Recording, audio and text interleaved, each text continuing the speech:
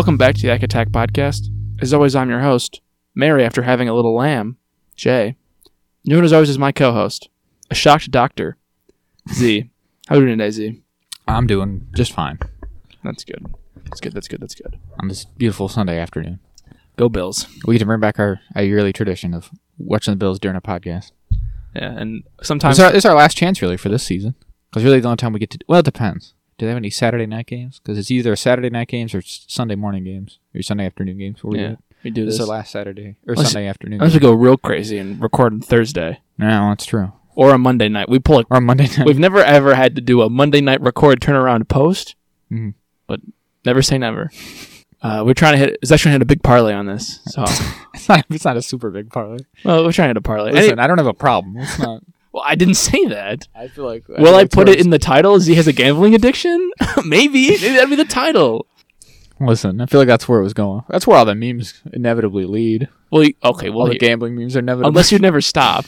It's only a problem if you don't win $1 gazillion. And that's true. You can't lose if you keep going. Playing. Yeah, the score's not posted yet, baby. And you can't lose $1 gazillion if you never stop playing. So if you never stop playing, you'll never lose. You never have a problem. Exactly. Yeah, it's not. The score's not posted. It's not. We haven't lost yet. It's not over till it's over. It's halftime. It's just in the ether.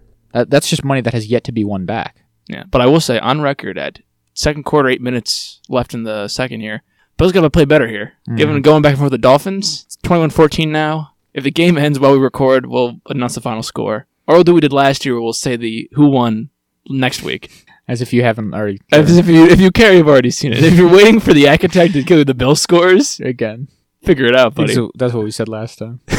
Why would you be waiting for us? But, Anyways, we saw The Creator this week, didn't we? We did. It's a movie we were anticipating for a while now. Newest film from Gareth Edwards, who did Godzilla and Rogue One. 2014 Godzilla and Rogue One and another movie called Monster or something, I think. Regardless. Who could know? He's been around. I don't know, has he done anything else? This is his first movie since Rogue One? Rogue One. That'd be a while, though. Rogue One came out in 2016. That's kind of what I was thinking. 16? But you know how it was. You know the times. The times was tough.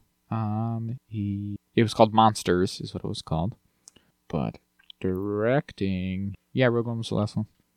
And Godzilla was the one before that, and so yeah.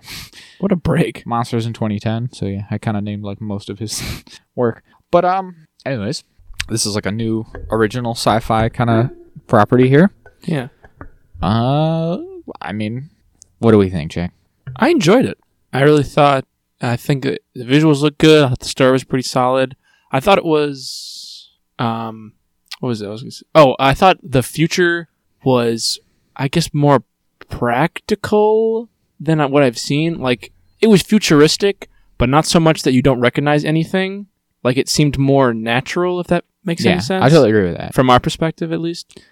I think a lot of it has very much that Star Wars-y kind of feel, right? The lived-in future. It's not some, like, sterile, sanitized, sterile, like, ooh, everything's white and glowing. It's kind of like Blade Runner. It's like we have robots, but also look at they're, like, dirty and, like... They're monks. They're Shaolin monks. Yeah, they just wear clothes and stuff. And look we have AKs, but we slapped like a future pack on them, and they shoot lasers now somehow. Yeah. Stuff like that. So I totally agree with that.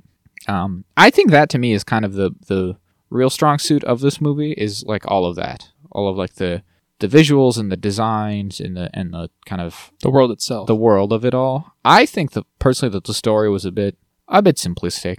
Personally, I didn't think there was anything like revelatory in this. Right. I was kind of hoping for a little bit more, if I'm being completely honest, because it was, I don't know. It's one of those things where you kind of get the idea, right?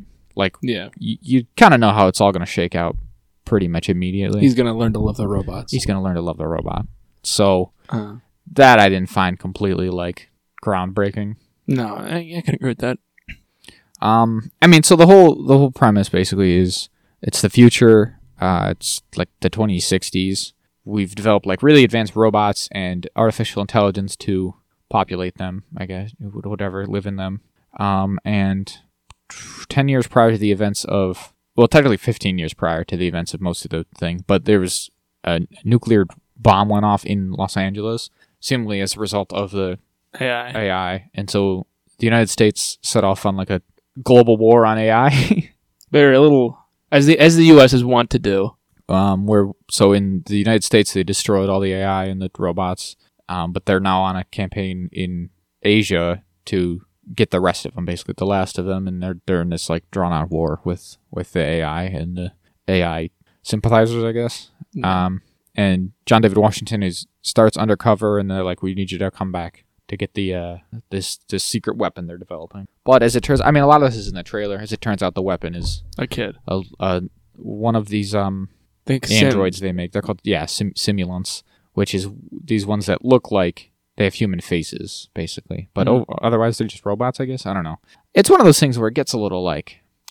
I would say that this movie does not go into depth explaining a lot of it, right? Mm-hmm. A lot of how this stuff works and whatnot. Can they live forever? Yeah. Do they age? There's some similar ideas in this, right, to say, like, Westworld. Yeah, very much so. But obviously Westworld being a multi-season TV show gets a lot more into like the nitty-gritty and the specific details of the nature of the AI and how it all works. This is kind of broad strokes, just like, well, they're kind of alive, aren't they? So shouldn't you... I don't know. So I was like, you famously, when we watched Westworld, were big on like, you didn't care. I mean, I was thinking about that. I was not lost to me while watching this film. Okay. And I was like, but I mean, I get the arc. I'm like, oh, he learned to love us. But I'm like, I feel like if I was in this role, I'd be like, you kind of turn off the robots, though. It's so tough. Again, I think Westworld does a much better job of explaining how that is and all of that, which we just don't get any of. We don't see the... Because again, like Westworld spans decades, and it's like, look, this is how they evolved to become sapient, basically, where we don't get any of that in this. And it's like, yeah, how does that work? Like, now they say that so Alfie, who's the kid with John David Washington, she can learn.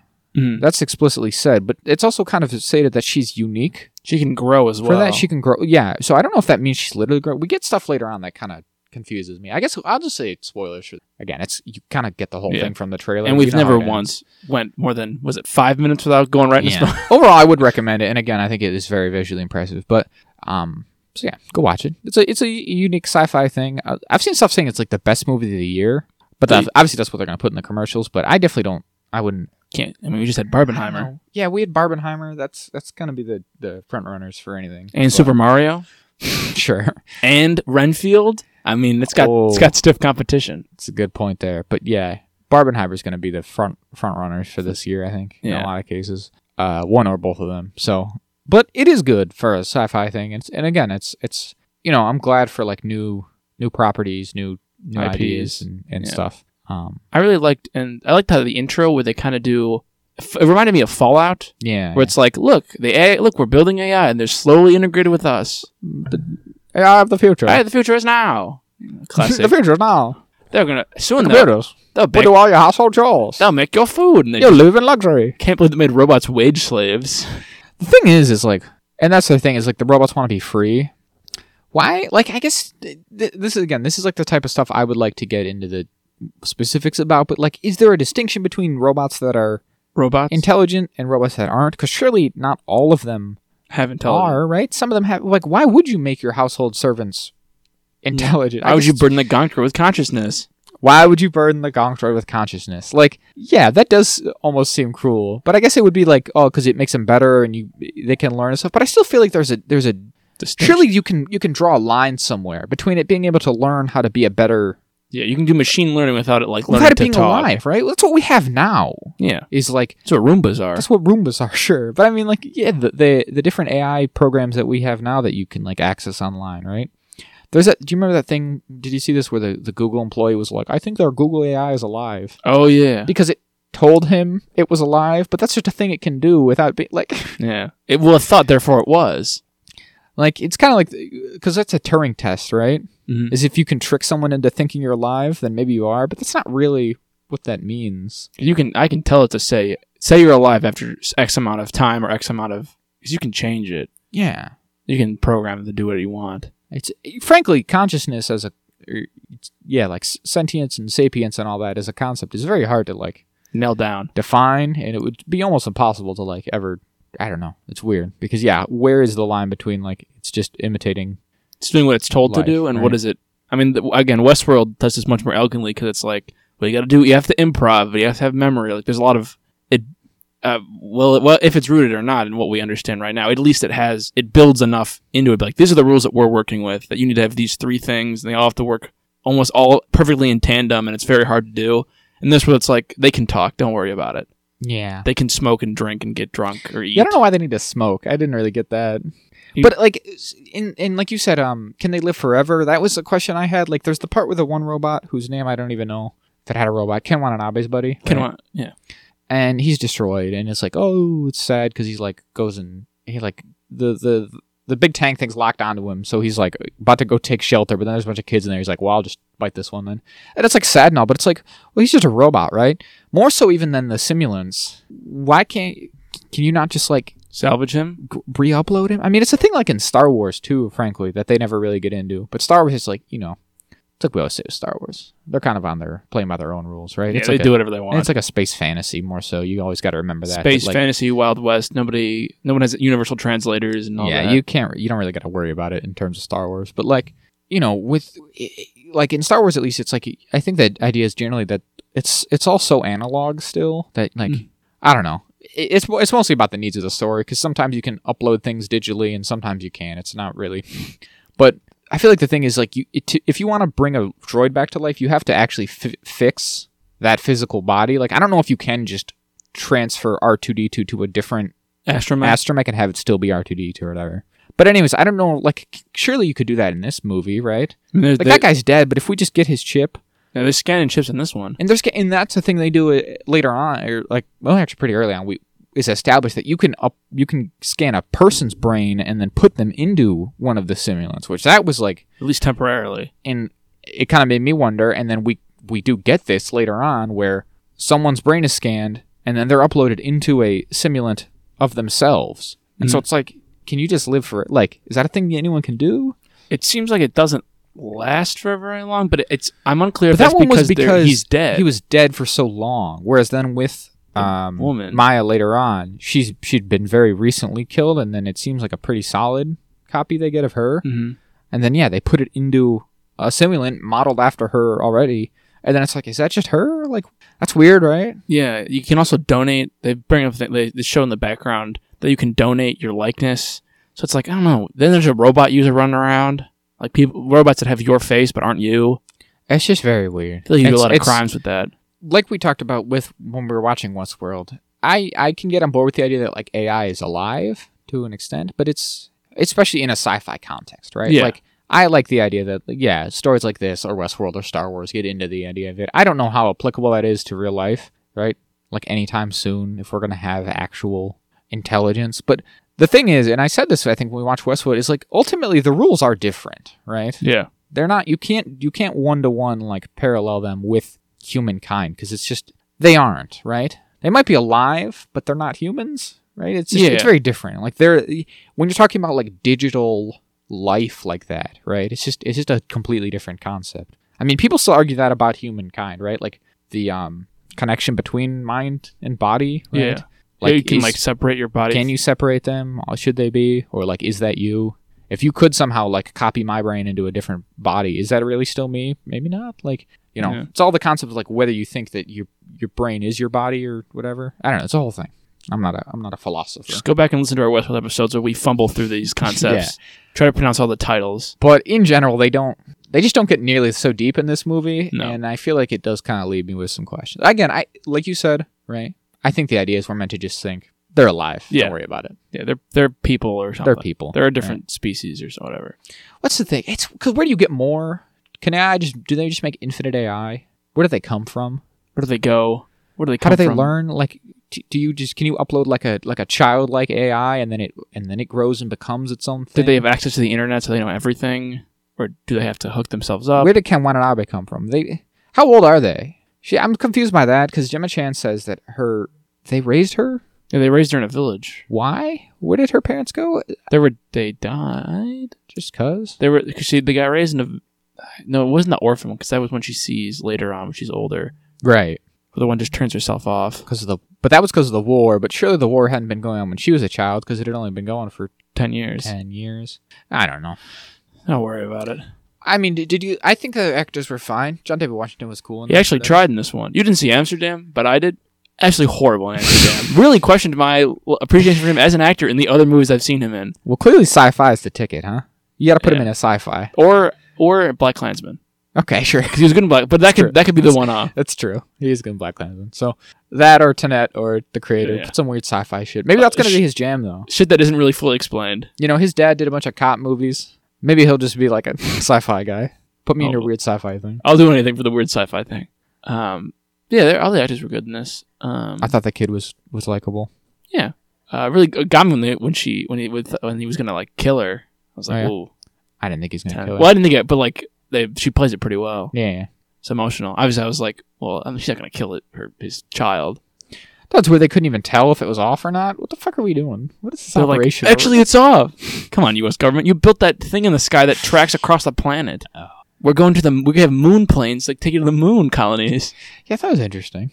Moon colonies. Because it was about that time in the movie. I was like, wait, how advanced are we? Like, we have all this AI and they have this big nomad thing. But I did wonder. I was like, what are we on, like, in terms of space travel and stuff? And then they were just like, oh yeah, we can go to the moon. And I was like, that's cool. There's moon colonies. Oh yeah, I thought it was one of those things where like humanity gets so caught up in one avenue that we neglect all the others. But it's like, I guess if you build a $1 trillion, you got $1 trillion rolling around, throw a couple bill going to the moon. He says it took them almost a decade. Like, did they make that to fight this war, or did they already have it? I assume they made it to fight the war because it says like it'll turn the tide. But their tanks. It is interesting because then the guys are like Ken Watanabe is like, we don't want to do anything. We just want to be free. Like, we don't intend to actually. It's not like if we lose. It's not like if America loses this war that all of a sudden that like the AI is going to overrun. He's like, well, we just want to live in peace here. Yeah, New Asia. They don't. Which nice. It does not include China. I think it must. Well, no, the map didn't show that. Oh, did you see in the? Did they show a map of it? Oh, okay, I didn't catch the specifics there. I would have assumed China would be at the forefront of New Asia. Maybe it's New Asia because it falls in this timeline. Yeah. And like the Vietnam in that region rises up. I thought it was interesting, like the visuals of that, like the choice to make it there. I think it was probably a couple of reasons behind that. One is like Vietnam allegory stuff, right? Really, just beating you in the head of that. And like all the visuals and the iconography and aesthetics of all that. But I think it plays interestingly in this setting. You know, I love the like melding of sci-fi like robots and stuff, but then also they're just wearing like clothes. Yeah, they're farmers. They're like farmers, but they're robots, and like the robots just got like a poncho on. You know, I love that. I mean, well, it's a poncho. You gotta love the poncho. I think what's his name has a poncho too. John David Washington has a poncho like garment on at one point. I was like, this is cool. So I do like that. Like, oh look, it's a robot, but he's wearing like a rice paper hat for some reason. Like, like you said, there's ones who are just Shaolin monks. Shaolin monks. I was like, this is neat. They're wearing the robes. I like that. They're not all just like, you know, future robots like clonking around, looking all scary and shiny. White or something. Yeah, it's like, look at this one's got a hat. He drinks beer. This one drinks beer. I don't know. Again, I don't know why because again, the robot guy in particular, that one who dies, he's not even one of the simulant ones. Who maybe those are like artificial, like they're like replicants or not replicants. Well, sure, like replicants, but like hosts in Westworld, where they are like basically just artificial people. Yeah. But yeah, he's just a robot, and he was like smoking that hookah. I was like, "What are you getting out of that, man? You're a robot." And he clearly seemed drunk because he was like, "Oh, we gotta go, guys." Oh, jeez. Oh, gee. Oh. But yeah, that's all cool. I mean, it's a bit. I think it's again the storytelling, the general story of it all is a bit on the nose. We got to get him and look at it's a big scary thing in the sky, and we'll blow it up. Yeah, I did like how his old army friend just moves to Vietnam, Thailand to get a robot girlfriend because he can't get in America. So you call that thing babe? He's like, "Hey, shut up, man." Again, I couldn't. Maybe I'm taking the wrong things from it or focusing on the wrong things for this movie. But I was like, could you just like get another one? Could he? Again, if he got her chip out and then got another one of her, which is presumably mass produced, because that's how it works. Because he's in that sweatshop where they're building people. They're building a bunch. Like, you give them your face, and then they make millions of copies of you. Maybe not millions, but a bunch. At least a handful. Enough that there are two on the train. Enough that there was two of his wife on the train. Yeah. So just do that. Like, can you just get another one, put her in it? I don't know. Best not think about it. It's all right. He doesn't live much longer. You're right. I think that's it. It's almost not worth thinking about. Yeah. The movie wants you to think about the sheer number of them only when John David Washington has to find his wife, and then never again. The one thing that was kind of fucked, but I did think was interesting was when they get the dead guy and they put him in the body. He's like, he's like, tell my wife. He's like, no, your wife doesn't matter right now. You're dead already. I'm sorry. That was pretty funny. Like, it seems like that you can pull them back and forth. Or, like, make copies? That's what I'm saying, is, like, if you, like, is that a thing you could do? Maybe not even, what if you're not even dead, right? you can do it while you're still living, fully Yeah. conscious. Can they completely scan your brain? And then if they put that, or maybe it is like Westworld, where even the best of them are only stable for so long. Yeah.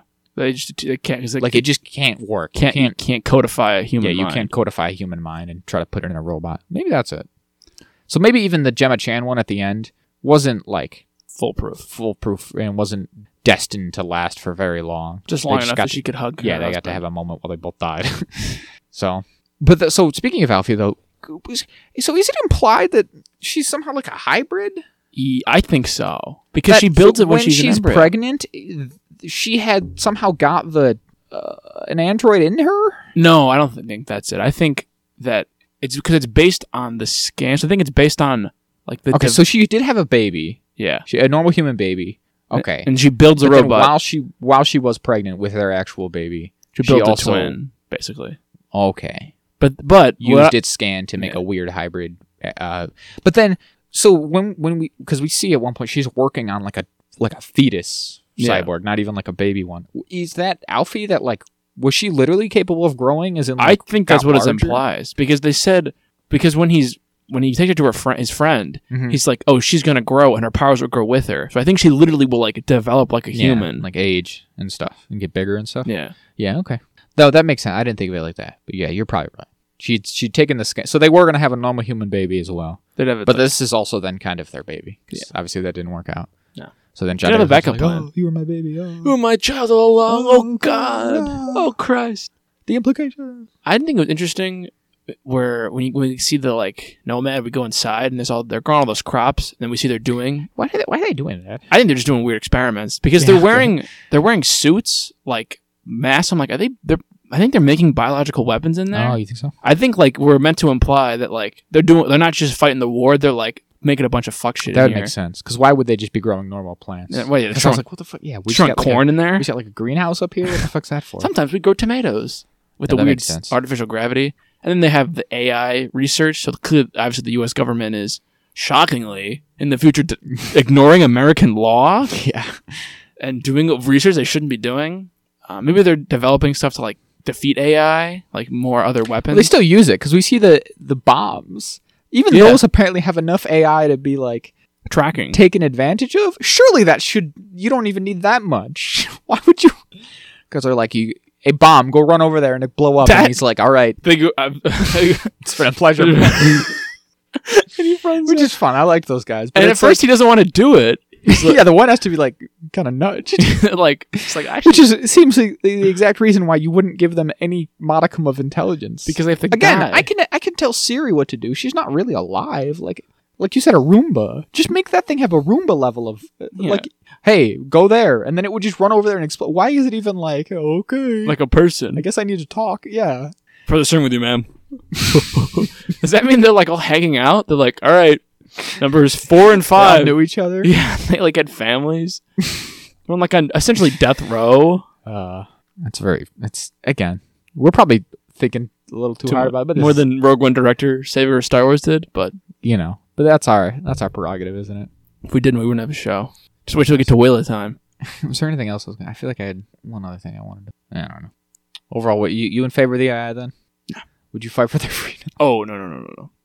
Oh, one thing I did think was interesting is that they just rebuilt Los Angeles just a little bit away from the bomb site. They built that big wall around Well, it. I mean, Los Angeles is huge, so I don't That's even think true. a nuke would like Decimate level it at all. all. But I Maybe just it think would though. I mean, modern te- nukes are way bigger than they used to be. and this is a future nuke. This is a 2050 nuke, Yeah. which it was funny thinking about because like what did you? Oh, that is something I did want. You can think that general when he's talking, he's like, "It's 2060 and we're gonna fight the AI." I'm like, that guy was born like when we were born. Like he's as old as we would be that old at that point in time. That's a good point. We'd Guys be our age. 50 years old when Damn, Jack. LA was bombed. That's crazy. Yeah, right.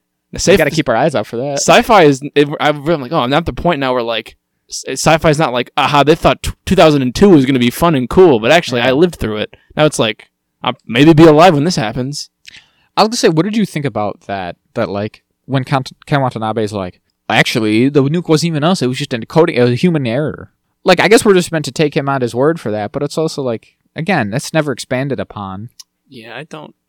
I wish there was more. Like there was a twist that they did it on purpose. Like they They did a Bush did 9/11 maybe. But instead for him to just be like, that was just a mistake you guys made and then blamed it on us and it's not even our fault. And you're like, oh, I guess Ken Watanabe wouldn't have any reason to lie about that, but he obviously would. Very much so. So... Well, he makes John David Washington betray the U.S. government for that. That's the reason he does it. Exactly. And so it's like, why? Yeah, I don't know. Because it seems like a pretty good reason. But you're right. That's never really expanded upon what was happening there. It feels like it's big in the trailers. Like the AI we protected, we created to protect us, destroyed, blew up a nuke. But then so I don't know. If that was the case, like that'd be a pretty good reason to be upset. Maybe look into things. Yeah. Be like, man, is this AI no good? We should be a little concerned, maybe. Is it alive? Like when he gets all those robots, when he's like an excavator, and he finds one that's freaking out, and the lady's like, "Oh my god!" He's like, "Just turn it off." And she's like, "Having it's tough because you crisis. can make a robot be emotional or affect emotion." Yeah, it's very strange. It's really hard to wrap your head around these I mean, that's what sci-fi's for. That's what this was the last thing I wanted to mention. I felt there was some strange editing decisions in this movie film? Throughout. There was lots of scenes that I think just kind of abruptly changed to a new scene where time or place or circumstances have changed in a significant enough way, but it's not conveyed enough until you're kind of like, you have to put it together yourself, like a bit into the scene. And maybe that's intentional, and like I don't want to come across like a big dumbhead. Be like, "Ooh, why can't they spell more things out to me?" But even sometimes there's just scenes where it's like you have to put two and two together, and I'm not saying I'm incapable of doing it, but at times it's like, well, it takes me like whatever those 3 extra seconds to be like, wait, what's going on? Mm-hmm. And now you've missed like the opening bit of dialogue or whatever. I don't know. There's just a couple things. Like there's the part where after the attack on the big village settlement thing, they've gotten the one female replicant thing. What are they called? Sims. Who was Ken Watanabe's friend, right? Mm-hmm. And the colonel has gotten her, and they're like interrogating her. They've taken her eyes out, right? It just that cuts like so abruptly from like it does. They're getting on the boat, they're leaving, and she's like, "I'm gonna stay here and fight." And then we cut, and I'm like, "Wait, is that her? Or is it the same one? What's happening?" I thought it was here? someone different. Yeah, I was like, "This is a completely different time and place. What is happening here?" And then you're like, and then you put it together, but it's like, oh, we're already into it. I don't know. I thought the same way when they're in the city, and then all of a sudden, like, he's on a train, like looking at his wife. I was like, wait, sometimes it cuts to it'll cut to it does that once or twice where he'll be doing something and then it'll cut into a montage. And I'm like, is this like a dream? It does that same thing with the when he gets the car. Yeah. It's like, hey, give me your car, I have a gun. But it just cuts. Like, wait, is this what's happening? What are we?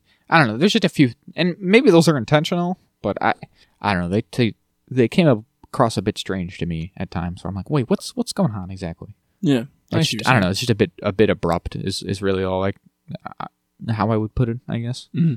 And again, it's not like I ever was so totally lost. Even at the end, when like all of a sudden it's just like, and we're in LA. It's been several days. I was like, wait, okay, all right. Again, you can like get there. It's just it feels like it's more disorienting than it needs to be. Like, why are maybe it's intentional. Maybe it's like this movie was longer. And they cut it. He's really needed, and they made him trim it a bit. But or like when they go to the airport, they escape the car and then they're at the airport. They're about to leave. Yeah, there's like lots of little. I'm just like, oh, okay, we're here. We're here now. Let's figure it out. So, the last thing I wanted to mention. Do you know how much this movie cost? I don't know specifically, but I saw an article being like how to make a movie on less of a budget. Yeah. Sorry, I ruined your big reveal. It was. That's fine. That's quite all right. It was $80 million was all. $80 million? And this is a big sci-fi. They make the big thing in the sky. Good looking movie. There's a big thing in the sky. All the robots look good. I mean, you got to imagine, right? Every time a simulant is on screen, that's a person. It's just a human actor, of course. They didn't actually build AI, but just for CGI and out those thing in the back of their heads. All the robots are CGI. The big bulky head of the robots. Yeah, all the full on robots are CGI to a greater or lesser extent. The big tanks and the Orion, or not the Orion, the Nomad. All the little planes and ships and shit. That's all just got to be mostly CG. But it looks great. Yeah, $80 million, dude. Only 80. Can you like for almost the same price? I can get A Haunting in Venice, directed by Kenneth Branagh with Tina Fey and Michelle Yeoh. I can get John David Washington Jr. What's it called? Sci-fi movie? Yeah, I guess so. Incredible. It looks good for that, right? I think. I would have guessed it was $100 million at least. I would have thought like it wouldn't surprise me for two. I don't know. It's just gotten so crazy lately. Yeah. that it's impossible to even like guess. You'd never be able to guess anymore. No. It's gone so fucking topsy-turvy. So it's mad world out here, Jack. It's a mad world. Oh, brave new world. Fucking, Mission Impossible 7 cost $300 million. So who could even know anything? I hope they never make an 8th one. How much do you think Rebel Moon costs? Oh, I don't even want to think about that movie. You got to think about it. It's coming. It's like this Christmas. No, it's so... yeah, the 22nd. You didn't know it was this year? No. I remember being like, ooh, like... Because there's people making or like joking or whatever that like these are our 2 Star Wars movies for the year. The Creator and Rebel Moon, neither of which are actual. Rebel Moon is supposed to rival Star Wars. He's gonna make his own universe with it. Yeah, because he was like, "Can I make a Star Wars movie? But like, what if it was edgy and cool?" And they're like, "We'd rather not." Zack Snyder. He's like, "Fuck you guys! I don't want Star Wars anyways." I don't like it. I'm gonna make one where Anthony Hopkins plays a robot with antlers. How much is Rebel Moon? Lay it on. 166, so double. Double this. Over double. I guess that's not. Well, at least at this point, it's not the worst thing that's ever happened. I mean, we haven't seen it yet. I know we will, but I'm not gonna like it. I wonder, like, I'm just curious, like, will it look better or worse? I don't know. I have a guess. It's Zack Snyder, so. I mean, it's one of those things where, like, yes, we talk about like the robots and the tanks and stuff, but I also think that one of this movie's benefits is that it isn't entirely sci-fi. Again, like, I think the grounding of it, while makes for interesting and like compelling, world, I also think that works in its favor, right? Because instead of having to make everything from scratch, it's like, well, they're in the jungle. Yeah, we just shoot on location. We shoot with like, I'm sure a lot of those robots are people wearing those clothes, and then you put all the dots on them. Yeah, after the fact, you make them into robots, and I think that probably all works to their benefit. Oh, for sure. I think it made a good bit of money. I know it was beaten up by Saw 10. Saw X. Was it? Has really been dominating the Paw box. Patrol cut into its. Yeah, well, there's a lot of people going to... When I went to see it, I went to see it really early in the morning, like a 10:15 showing, and there was nobody else in my theater. I went to see it after work, but like early in the afternoon, like 3:50. There was also like no one there. When I bought my ticket the day before, I was the only person who had got one. Now 3:50 is like an early movie time, but yeah. But everyone, when I got there, a couple people in line ahead of me, and they all went to see Saw. I was like, man, people love waking up and going to see Saw immediately. I saw like I don't know, Saw popular? It's got 10 of them. Did the last one do any good? The one that was... Jigsaw?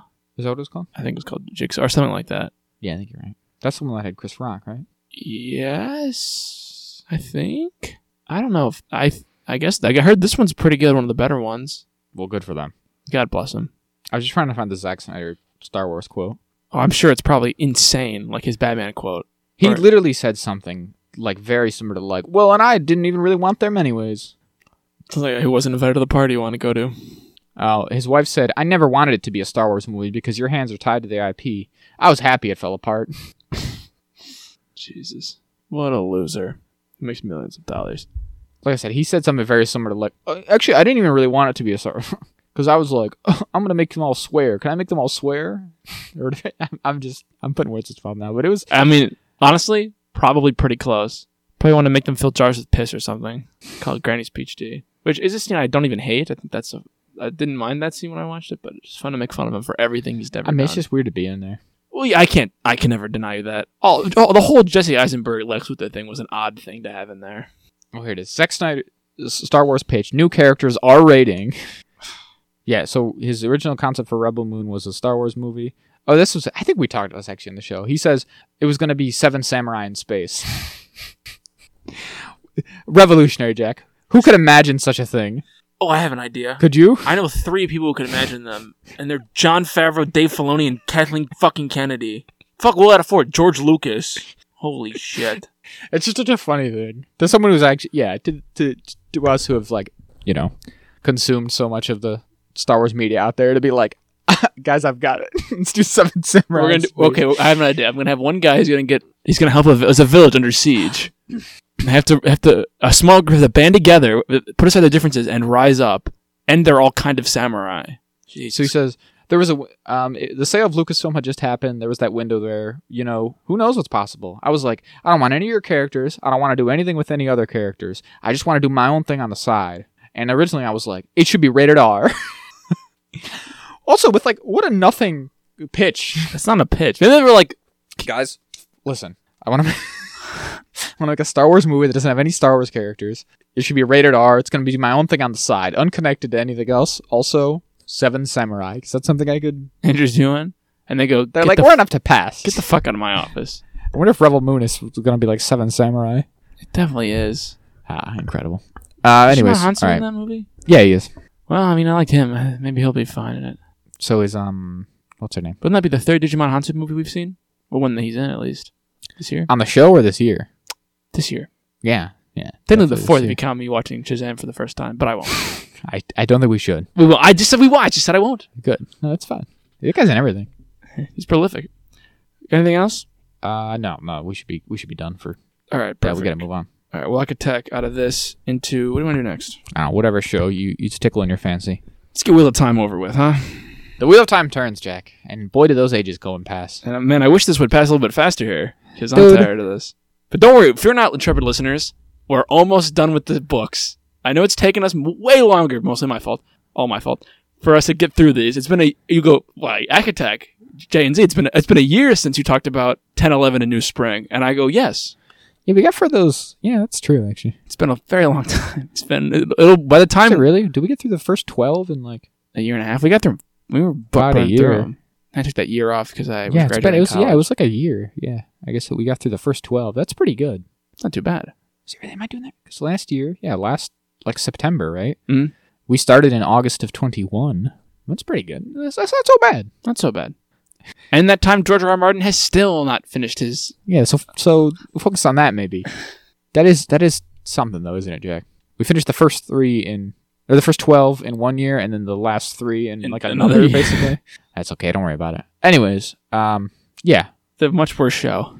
It's tough. It actually makes it hard to even harder to watch this show. If I was one of those people like who had like if we had half remembered, I'd like, oh yeah, I read those books. I read them like a year back, 2 years back, or whatever years ago. A lot of people actually. Is what I should say. Is people who are like, if I was one of those people who hadn't even like rewatched it reread them since A Memory of Light came out, right? Like, oh yeah, back in 2013 when it came out, I read it and I haven't revisited it yet. I haven't even thought about it.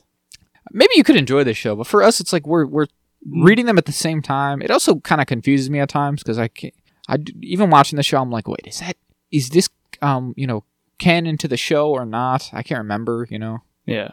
But God, it's just not very good. No. I think I've said that about 50 times this year talking about this show. 3 times, probably the last episode. Sure. Oh wow, a due at 40 minutes in the episode. Absolutely. Do we have any summertime one left? Ooh, I'll have a voltage. I haven't had a voltage in a long time. All right, should we crack them on mic and make everyone leave? We'll get it at the same time because it won't work otherwise. I'm gonna stall for you. I'm gonna vamp. So the books we're gonna do the book soon, probably in the next 2 weeks, 3 weeks. Within October, we're gonna talk about the books. So if you're really waiting to read along with us, let's hope you're finishing Memory of Light right now. Oh, I don't think anyone listens to that segment. I don't think anyone's ever listened to the show who's ever read a single, like who's even no. Unless somehow Brandon Zane is a secret listener. Get in the mic. Oh, stop doing that. 3, 2, 1. Glorious. Slurp it, man. I just really want to get that soundbite in. So when Jeff gets through the clips, he'll put that one in. That'll be the first one. So, man. So we open the show with a flashback. So it's Swan Sanche and Moraine. So this is more explicit than I would say even the stuff in season 1 was. That they're like just a full on like couple. We're like in love with each other. Which is fine. Do whatever you want. I don't give a shit. That part doesn't bother me. Almost everything else about it's weird. You know what's weird about this to me is that I feel like it presents them as they're like, they're all like, oh look at we're young and in love, and they're presented as I don't know, like literally like starstruck like or star-crossed like kind of like teenagers, right? Am I crazy for like getting that impression? No, is that how you? I think it's exactly what it's meant to be. Okay, talking about meeting each other's family, but you'll know her sister's 80 years old. They're like 50 years old in this scene, right? Yeah. Her sister's like 50. So when it's like, oh, you got to meet my dad, my elderly father, like on death's door, surely. No, it's like they remembered New Spring existed when they wrote this episode, because if they just cut this stupid plot line, this scene, perfectly fine scene. We could actually believe that they were 20. Yeah. Even if though we didn't already have this whole subplot this season about how Moraine's family is old. So this deals with a lot. This gets into a number of issues. Let's go up one step higher. her nephew mentions the fact that she hasn't seen him in 2 decades, which means this might take place after the last time she saw her nephew. Mm-hmm. Why? But anyway, go on. Oh, put that back on. I don't want to see that. Put that away. Hide yourself from me. But yeah, it's so weird. Horrible. Like you said, so yeah, they're like the Aiel War's over. Ooh, we did it. Which is fine. Yeah, like you said, this is exactly like New spring stuff. Okay, cool. So it's introduces the idea where they're like, we're gonna like retire, which is like a new idea. Yeah, we're gonna retire and get married and go. Like they're talking about like multiple phases of their life here, right? Like we're gonna be Aes Sedai and we're gonna get old, but then we're gonna retire from that and go and be an advisor to some monarch somewhere, which is a thing Aes Sedai often do. Fine. Yeah. And then after that, then we'll get to like just retire to a fishing dock or whatever, a fishing hut thing. And that's we're just gonna be chill. What do you mean by that? Why would you do that? Now, presumably in this, they're already both Blue Aja. Yeah. Because they're both wearing blue. I don't know. I mean, that's what I'm taking that to mean. It's gotta be. If it's not that, what could it be? And this show's not very subtle with the Aes Sedai and they're colored. So if that's the case, like they've already picked a Aja mission in life. What is it? To get married. I mean, again, this sets to each other. It's a pretty good mission. The problem with this is that they've offset everything, right? In the book, they don't choose until after this very notable event here happens. So they get in here and we have Jatara Moroso, or is that her name? Something like that. What doesn't even say. I think her name's like Jatara Moroso. Her eyes are all fucked for some reason. Either because she's old or because she can see the future. Yeah, Jatara, whatever. She's like, we're bringing news from the Amerlin. That's weird. That's a very weird. I mean, it's a very clunky like way to have this scene happen. But she has her foretelling, which this is very much from the book, where she says the dragon's born. His voice is he's like coming. thunder. He's born on the. She doesn't actually say he's born on the slope of Dragon Mount, or he draws his first breath on the slopes of Dragon Mount. His voice is like the thunder. His cries are like the lightning, or whatever the fuck he says. He's here, right? We'll gnash our teeth and weep, or whatever. Yeah. Okay. Cool. And this explains why Siuan and Moiraine have this mission to find the Dragon Reborn, right? Again, it just creates weird though. It almost raises more questions than it answers for me. It's like I keep saying, this show is masterful at doing that, of just like making things weird. Just doing just enough to like confuse me. That you can recognize what it wants to do, but it's grotesque and horrible. Yeah, so what does she say? She says, we're not going to be here forever. We're going to serve our time. Serve out what time? Like she makes it out like there's like there's a sentence. Like, but they're so lax in that tower. You can just leave whenever you want. Yeah, this show seems like you can do whatever the fuck. You can go just live on your farm with your warders and your family if you want. If you're Alana, I guess. Who gives a shit? Alana's warders. Nobody. I don't like them. They're too uppity. They're way too like shit. Like I said it with the Aes Sedai, and I don't know if I mentioned it specifically with the warders, but like the Aes Sedai in the books, they're supposed to be more like composed. Yeah, you're never supposed to show emotion. That's the whole point. In this show, they're all just like doing whatever they want. You can be weird, you can be drunk, you can be horny. No one cares. No one slaps you even a little bit. And the same with the warders. They're supposed to be like very like scary, serious and stoic and scary. They all have like stone faces. They wear color shifting cloaks, and they're the greatest warriors ever. But in this show, it's just like, look at me, I'm a bit of a fancy boy. I'm gonna talk back to the Aes Sedai and say what I want to them. We're all bisexual. Have you gathered that? We're eating hot chip and we're lying. So I don't know. But yeah, so this is fine. As an opening scene. Again, despite all the weird questions it asks, and it's like, why do you need to get married? Is that like you're worried about that? Like instead of living your life like to this cause, you're servants of all. I mean, you're servants of all. That's your thing here. Yeah, that's like the whole point. That's what the name means. But you're like, man, I really just want the two of us to just like have a simple life, just doing nothing. Really, that would make you happy? Of all things, that's it. Seems unlikely. The way that I know their characters from the books, but I guess I've read the books. Matters. I know. So then we're meeting in the present day. We're cut to the present day, and they're meeting, and they're like, "What are you doing, Moiraine? You didn't even tell me you got stilled." And she's like, "Don't worry about it." We have the meeting with. This is actually a decent part. Is the part where Rand and Lan meet, and Lan tells him how to what he's supposed to do. I do like this. I like this part quite a bit in the book. Mm-hmm. It's not quite the same tone. Rand's a little bit more like angsty about it. He's not as in the book. He's more wide-eyed and He's a bit innocent. he's a bit nervous and innocent, and Lan's like, let me tell you what to do. This will be good. Whereas in this, it's a bit more confrontational, but whatever.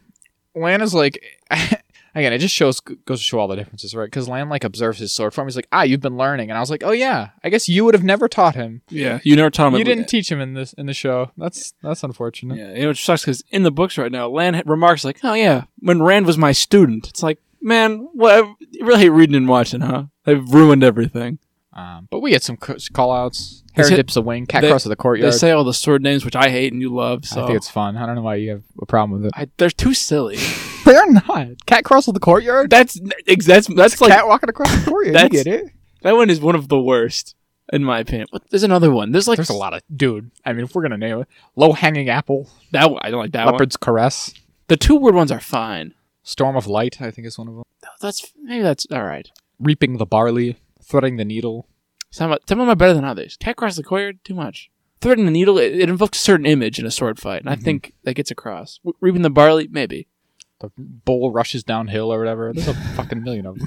Guy returns his overdue books to the library. That was the most deadly of them all.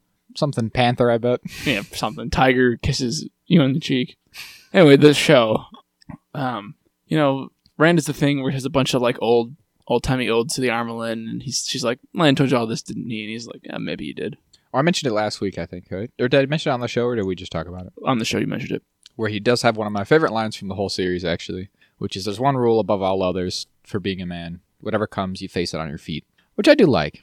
I like that fantasy usually, often, I would say at least, is known for like having like, I think, wholesome depictions of masculinity and stuff, right? Yeah. Like, Lord of the Rings is famous for that. I think Brandon Sanderson's books do a good job, and I think The Wheel of Time does too, which is like, yeah, you know, there is like we're doing a bunch of war and being fighting and stuff, but there is an undercurrent of like, a little bit more to it than that, right? Mm.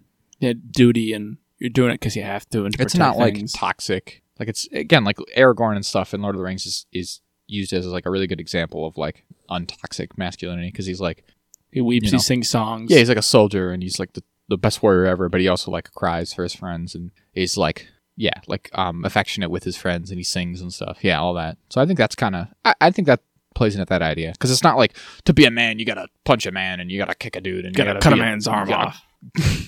You gotta fuck a lot of women and eat steak, eat steak and stab anyone who annoys you. But it's just like, no, the only rule is just you just gotta feast, and it's not even like literal, right? It just means like you gotta be, you be ready. Yeah, be ready. Yeah. We do a fun scene where Matt gets knocked out and then teleported across the world. Loved that. So the whole thing was that we had to bring him to Kyrian just so we could bring him to Falma. Why? How? What mechanism? Because they have to get Matt here. I hate this. I hate everything about Matt here. And this really, really confirmed for me that they just have no clue what they're doing with him for some reason. Literally one of the very main characters of the whole series, right? Mm-hmm. I mean, up there in the whole series in terms of like importance, whatever you call it, screen time, for lack of a better word. Like, they just, and we're 2 seasons deep, and they've done like almost none of his anything, right? Like nothing. He's unrecognizable practically from the book. The only thing is that he likes to drink and dice, gamble, but he's bad at gambling. Well, he's bad at it. So who needs a luck magic? I don't get it. I don't get it even a little. I don't know what is meant to be done, because everyone else gets their broad strokes. Yeah, like we said, right? We nitpick this show a lot. I think it's fair to say that we do nitpick it quite a bit, even beyond like the big problems, because because there is big problems, so we don't feel as bad about picking apart the tiny things. But this is one where, yeah, like you said, right? Everyone else does get their broad strokes, more or less. Mm-hmm. Like, I think the girls get a little bit better than the guys. They get more nitty gritty, but like, Egwene is captured by the Shanchan. Nynaeve can't really channel. You're right. Elaine is all haughty. Rand is the dragon. Good, they didn't fuck that one up. Yeah. Yeah, actually, that's a good point. The 3 girls so far are sticking really close to the first 2 books. Mm-hmm. The boys less so. Yeah, and then Perrin gets Wolf. They gave him a wife. They never let you forget he has a wife, because if they let you forget, you'll never remember. Because why? Couldn't let Brando let you do that one? Even he's like, I don't know why I did that one. And yeah, so kind of like with Perrin, where they've made that one of his defining characteristics is his dead wife, which is a thing that wasn't in the books at all. Yeah. At least he still has his wolf stuff and whatever.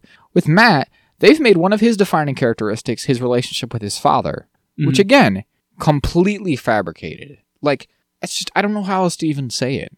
It's just kind of, if you really start to think about it, it's just baffling, right?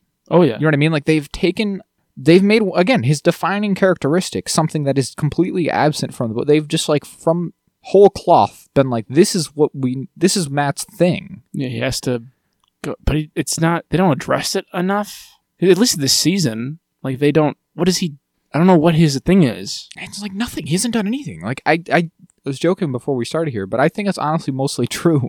Is for, like, 4 episodes running now, he's had less screen time than, like, Moiraine's, like, nephew. Yeah. We get It's more bizarre. Like, why? He needs to be doing something, and he has done nothing. He has had no agency all season long, right? Yeah. This seems kind of like the point that he's at in the story seems more in line with what he did in, like, the 3rd book, which is very much defined by Matt having agency for the first time in the series, right? Mm-hmm. The first 2 books, you get no Matt POVs. He honestly feels almost like a secondary character or something to an extent. It's a bit weird, right? Compared to Perrin and Rand, who do, you're like, you don't get a lot out of him. Because he gets possessed by the dagger almost immediately. Right. And that sticks with him. In this, though, they kind of resolve that somehow more quickly than in the book, but then also do nothing with him. Whereas, again, in the book, that is when Matt comes into his own. He becomes a real character for the first time, and you see what makes him tick. And I was like, oh, this is Matt's thing, right? It was that book where I was like, oh, this is like my guy, right? Yeah. So he's doing that, but again, whereas his plotline in The Dragon Reborn, the book, is defined by him having agency for the first time, this season he has 0 agency. He was literally locked in a dungeon to start, and then he just kind of got let out, but then it was just to be manipulated by Min, and now he's been, like, just literally bludgeoned over the head and dragged to Falma by Lanfear. And when he gets here, he takes some tea that shows you your past lives. What the fuck is that? Shamael's like, you've forgotten lots of stuff, but not just technology, also tea. This tea will show you your past lives. What the fuck are you talking about, man? And at first I was like, okay, this is completely made up for this, but I thought it was going to be used to good ends, and I was like, fine, I'm willing to swallow this pill. But then you realize that was a foolish thing, because it's the show. They're not going to use it well. It's just nothing. It's like, he just has a sad dream about, like, killing people? Or hallucinations about, like, yeah, that he's going to be like his dad, who's an abusive asshole. And his mom's like, you're like him. You're like him. And then he's holding himself. And that's him, and then he's himself. And then Ishamael's like, wouldn't you rather just die, Matt? And he's like, I think I would. What? Yeah. What the fuck, Jack? I mean, what the fuck? Why are they doing this to Matt? I didn't understand that at all, truthfully. Because he says, like, you've always wondered who you really are. And I was like, oh, is it going to be like... Because in the books, the dagger, like, fucking makes his brain Swiss cheese, so he can't remember anything. Yeah. So he goes to find these weird elf people, these weird fox people from another planet. The books are wild. We'll get into that when we talk about them. And then they do some magic bullshit, and they give him a bunch of memories of, like, all the best generals who have ever lived, except for Arthur Hawkwing, notably, which I find interesting. And so Matt, instead of remembering his own life, remembers, like, every great battle has ever been fought. So he's, like, the greatest general who has ever lived because he's lived, quote unquote, them.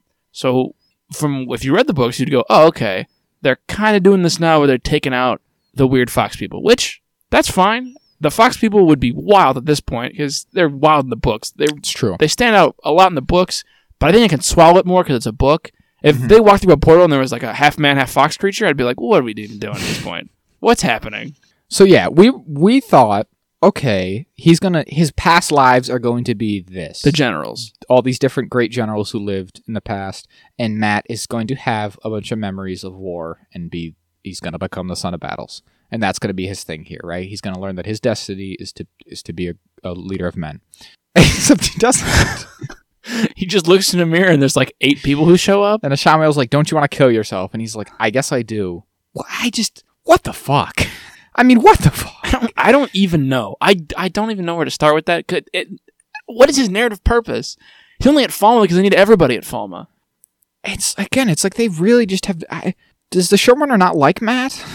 Did he not like how Matt was in the books? Did he not realize that Matt's character has contradictions and just thought he was a weird, like, playboy drinker? Maybe, because since page 1, Matt has just been a completely different guy. And we said it at the time, like, very first episode, I'm like, does he have to be, like, have like an abusive alcoholic drunk dad? Instead of, like, again, his dad is, like, one of the pillars of their community in the books. And it's He's like just a good guy. constant references, like, the best fighter. Yeah, he was really good at fighting with quarterstaff. He was really good at archery. And he's a good horse tradesman. He was a good horse trader. That was his job. He had a good upstanding job that supported his family. And they Matt's all sisters were, like, older in the books, and become they were all Aes just Sedai. fine. He just had a normal family. He was a bit of a troublemaker, but that's fine. Like, he Yeah. was just like a bit of a prankster kind of kid. No. Nope. I guess not. He desperately wants to get back to his family, which he should do. But then he's completely left that. They changed actors. Every time they change It's actors. so hard to say how much of it is because of that. And so I kind of want to give them the benefit of the doubt to an extent. But then again, everything they did before that didn't really make sense either. So I can't say that everything that they're doing afterwards that doesn't make sense is because of that and not just because of anything Bad else. writing. So I just can't even fathom where we're going with him and what he's going to do. Stab Rand still, I guess. Probably. He's got to stab Rand. He's got to. I mean, Min saw it, so it's supposed to happen. Where'd Min go? I guess she's still just in Kyrian. Who fucking knows? Who cares? What else happens? Nynaeve and Egwene, Nynaeve and Elaine are in Falma still, and the Aes Sedai has been captured, but so they've got that Idam, and they're like, how do we get Nynaeve? Or Egwene, Jesus, you get him. Yeah. Egwene is being tested, and they're like, we're going to go out and do a little show for some reason to show how good we all are. And Yeah. Test our power. she's the best one, which makes sense. This is all, I was fine enough with this. Yeah. Everyone like is shocked because they can feel it from across the city. Mm-hmm. Again, Egwene's stuff in this book has been, or in this season has been fine. This is all pretty much on target Yeah, we get for what I want to see. a nice scene afterwards where like her Sul'dam was giving her the cat wakes up. I'm like, the cat! Oh my god, that cat's important for the last battle.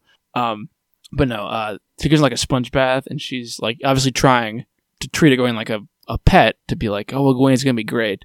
And I really like the scene where she's like, she has her name, she's like really nice. She's like, I'm gonna kill you, and it's very funny because that doesn't cause the Idam to like trigger, so it's not like that malicious. So she's saying it very calmly in a way that like the magic's like, well, no, it's fine. She's not actually gonna. She doesn't feel like murderous intent or something, because that's. I mean, maybe they took that out for the show.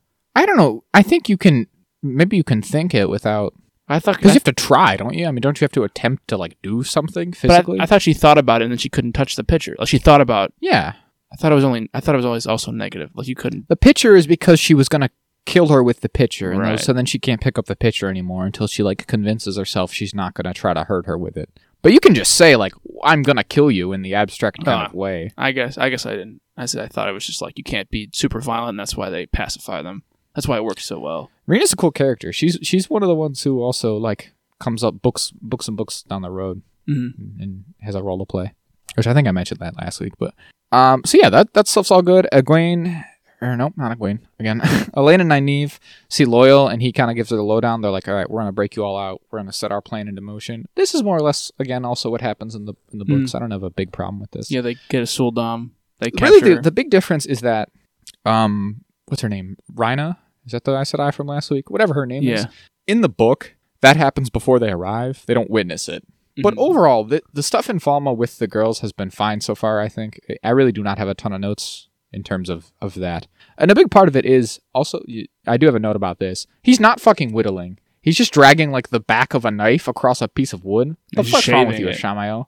He's not even... But no, he's not cutting it. He's got the knife flipped the wrong way. He's just kind of, like, dragging it for screen. He's doing stage whittling. Yeah. Asshole. Well, he lost a bunch of stuff when he was in Sealed Away. They don't know about whittling. That was lost to them in the breaking. But yeah, that and again, because a big part of this part of the story is that Egwene is learning things and getting better, even though it's bad stuff and it's like violence and it's how to be a weapon. She is learning things. That's a big part of it. I thought they were gonna say something in this episode because given that next week is the finale about where they're gonna be like, Egwene, you're so powerful and strong. Because they haven't shown her being able to do the thing where she finds ore, which is her big defining thing in the book. But I thought they were just going to say, well, you're desirable because you're just really powerful. Like, that would work for me. So I thought they were going to say that thing and be like, we're going to take you to Seanchan because you're so strong. Because that's what happens in the... Yeah. But they don't even mention it, so it's not even going to be a thing. They're just going to break her out next week, presumably, and it'll all be fine. And then they do get a Sul'dam with the collar. And then we're probably gonna get the So whole. they're gonna sneak on in. Oh my god, I can see the weaves. I didn't even check. I didn't do the thing where I checked, but that's got to be one of the other ones. Yeah, the ones they like try to convince. Yeah. Which is, I mean, they already had one. I don't know where they got. I kind of didn't think about like where did they get a IDOM, because that should be a. Those are very, very well guarded. In the book, what happens is they just see one walking. They have this like plan to get one. Yeah. So they just like wait. They like orchestrate this thing where they're just literally just a lady walking out, or a pair walking down the street, and they just open it and take it. But that's whatever. They just already have one for whatever reason. I don't remember. Maybe they said last week and I didn't care. But so they're gonna use her to get in and get where did that scene happen? And get Egwene out. I forgot about the. I really forgot about the nephew dark friend scene. We get to. Oh, can't forget about the nephew. You'd think he was like the most fucking important person in this goddamn show. The amount of time they're dedicating him in his sandwich making. You would think like, man, this guy must be like a multi-book main character, right? No. Oh, it is. It's Sita. All right, cool. Dope. There you go. Love that they at least use names. Sometimes. Or they just combine people. Who knows? Okay, Perrin. Perrin's approaching Falma still with Aviendha. They've just been walking, I guess. Who fucking knows? Was he in the last episode? I don't think so. No, he was because no, he wasn't. I don't think he was. I think I said Perrin does not appear in this entire episode.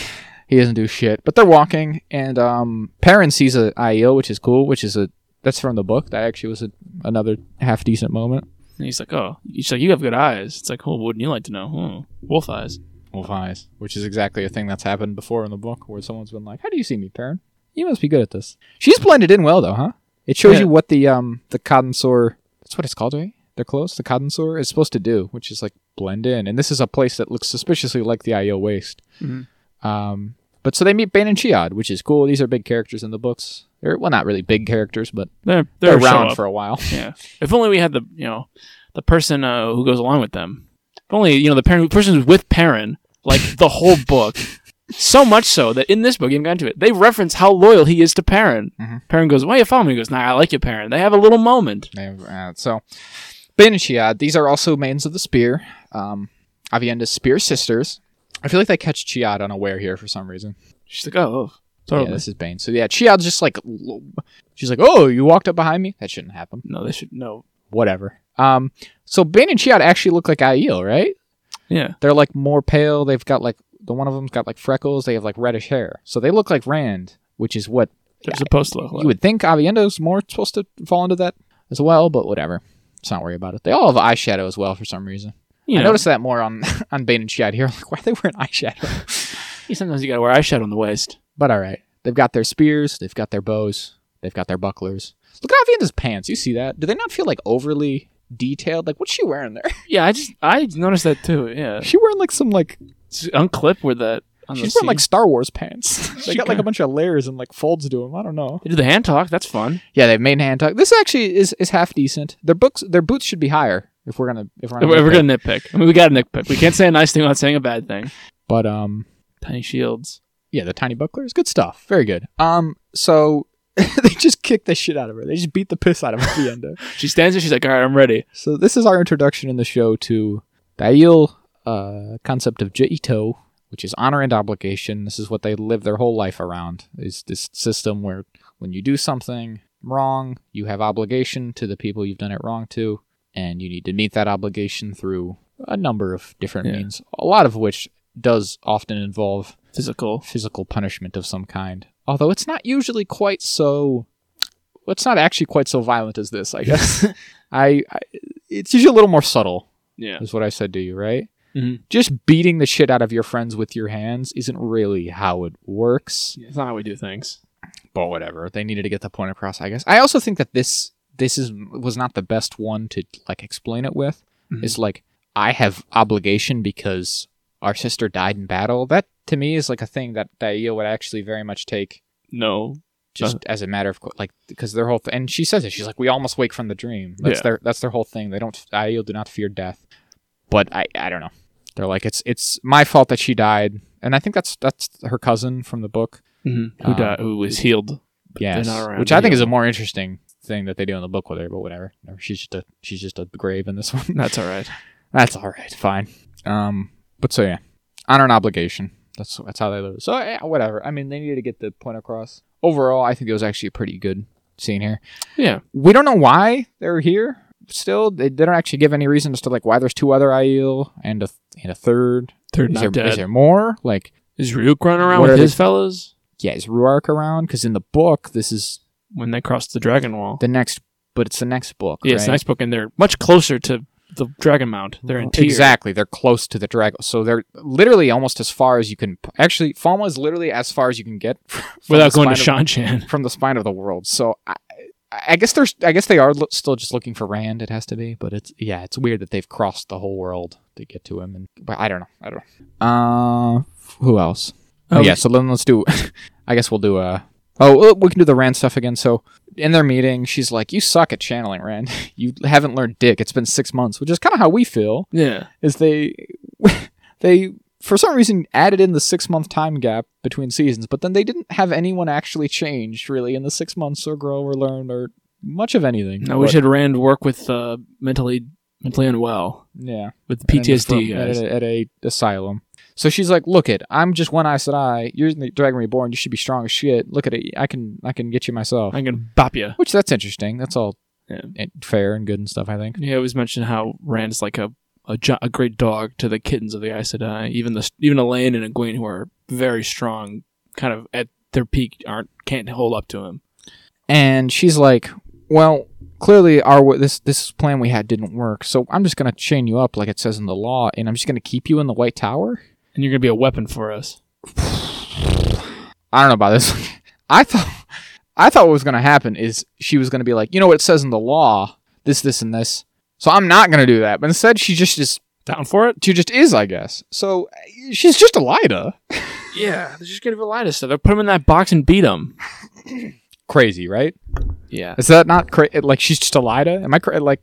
No, she's basically Elida, because it takes out the whole point of what happens in the book when she gets deposed, because she's not doing that stuff. Yeah. All the stuff that Elida wants her to do. She defies their law to help him, to allow him... to grow on his own. Yeah. And it gets her in trouble with the rest of the Aes Sedai. And this, very, very interesting. I don't know where they're going to go with that. And then we have Liandrin meets with Moiraine's nephew, and she's like, "You're a dark friend, right?" And he's like, "Yes, of course." And she's like, "You got to kill Moiraine." It's like, "Yes, of course." And he's like, "All right, sick, fine, I'll do that." But then his mom figures out and gets him. And mom listens in from the sewers? Yeah, she's got like vents of some kind. She vented. For listening in, I guess. And she gets him, and she's like, "Actually, my sister is good. She's a good person." What the fuck is with this, Jack? I cannot. I am so sick and fucking tired of Moiraine's sister. I hate it so much. I hate it more than I could even say. Why are we drawing? Like, again, this is yet another thing that's completely fabricated. Matt gets no storyline. And they're like, and he's like, "This is one of the most important things. This is the narrative core to this whole season." Oh my god, kill me. And then Moiraine and Lan are fighting again. So you're gonna kill yourself? Why is she so mean to him? Is this ever explained? I think I must have said this in the beginning of the season, but why is she so mean? I thought it was because she wanted to like protect him, but I don't think they ever say that. I think I just assume that because that's what stories do when this kind of stuff happens. Yeah, it's like go on, get out of here. Come on. They do a Harry and the Hendersons. I love when my magical fantasy just pulls a Harry and the Hendersons. Fuck me, Dad. Lan meets with Clogaine, and he's like, "Does she have a shield on her?" And he's like, "Yeah, yep, pretty much, guys." Which we talked about. Yes, we were like, "Did she put a shield?" And I was like, "No, it's clearly shielding because they wouldn't change a fundamental part of the show for this." And the best scene in the show happens. So good. They go to a Waygate. They get Rand out. Lanfear shows up. Varen does Varen things. Yeah, Lanfear and Varen both working together, which. See, kind of. Well, they're working in concert. It's not quite. It's working in tandem. Is there something to that? I don't know. Probably not. Who's to say? But he's like, "Can you get me out, Lanfear? They have me in this basement, shielded up." Give me in the basement. I'm in the basement. So she causes enough of a ruckus where they're like, "We got to go do something. Do something with this Lanfear fella. We got to do." And so all the Aes Sedai run away, and so then he can sneak out because what's her name comes. Varen is like, "Ooh, I'll do it. Actually, I won't. Get out of here. Get out of here, crazy kid." Okay, Varen. All right, I see you. And then. Yeah, so then they get to the Waygate so that they can get out. They can get to Falma. But then Swan gets there too. And Amyrlin's there and she's like, "Moiraine, you can't. I won't let you." And, this is another great change. Again, just It's just tiny things that are tiny, but it builds, Jack. Builds It and it accumulates. builds. Like a snowball. Just another change. Apparently, in this, which I could have sworn, I would have bet my life on it, that in this show they explained what the 3 oaths were. But apparently, in this, in the world of the show, the oath, when you take your oaths, you also swear some kind of oath to the Amerlin specifically, which again, Jack, you will know from having read the books up to where we are, is something that the basically evil Amerlin who disposes Swan in the books and takes over and is evil and shitty for about 6 books. Yeah. She thinks of, and everyone else thinks is like The worst idea ever. the worst idea, horrendous. It's one of the reasons she's actually like basically deposed again, that they get rid of her too. It's because she comes up with this idea that's so horrible They can't stand to it be anymore. like, actually, not only should you know, we have these rules which are pretty like reasonable, have a lot of logic to them, but also there should just be a rule where you have to do whatever I say. Me, this one person who's, you know, fallible. as fallible as anyone, should have complete control over the entirety of the White Tower in like, yeah, completely. I thought that it was referencing from the first season when she does the oath rod when she's banished, but that's not what she says when I remembered it, because she's like, oh, I'm banished until the Amerlin tells me I can come back. I don't think the Oath Rod was involved in that, was it? Yeah. She swears in the oath rod. Does she? Yep.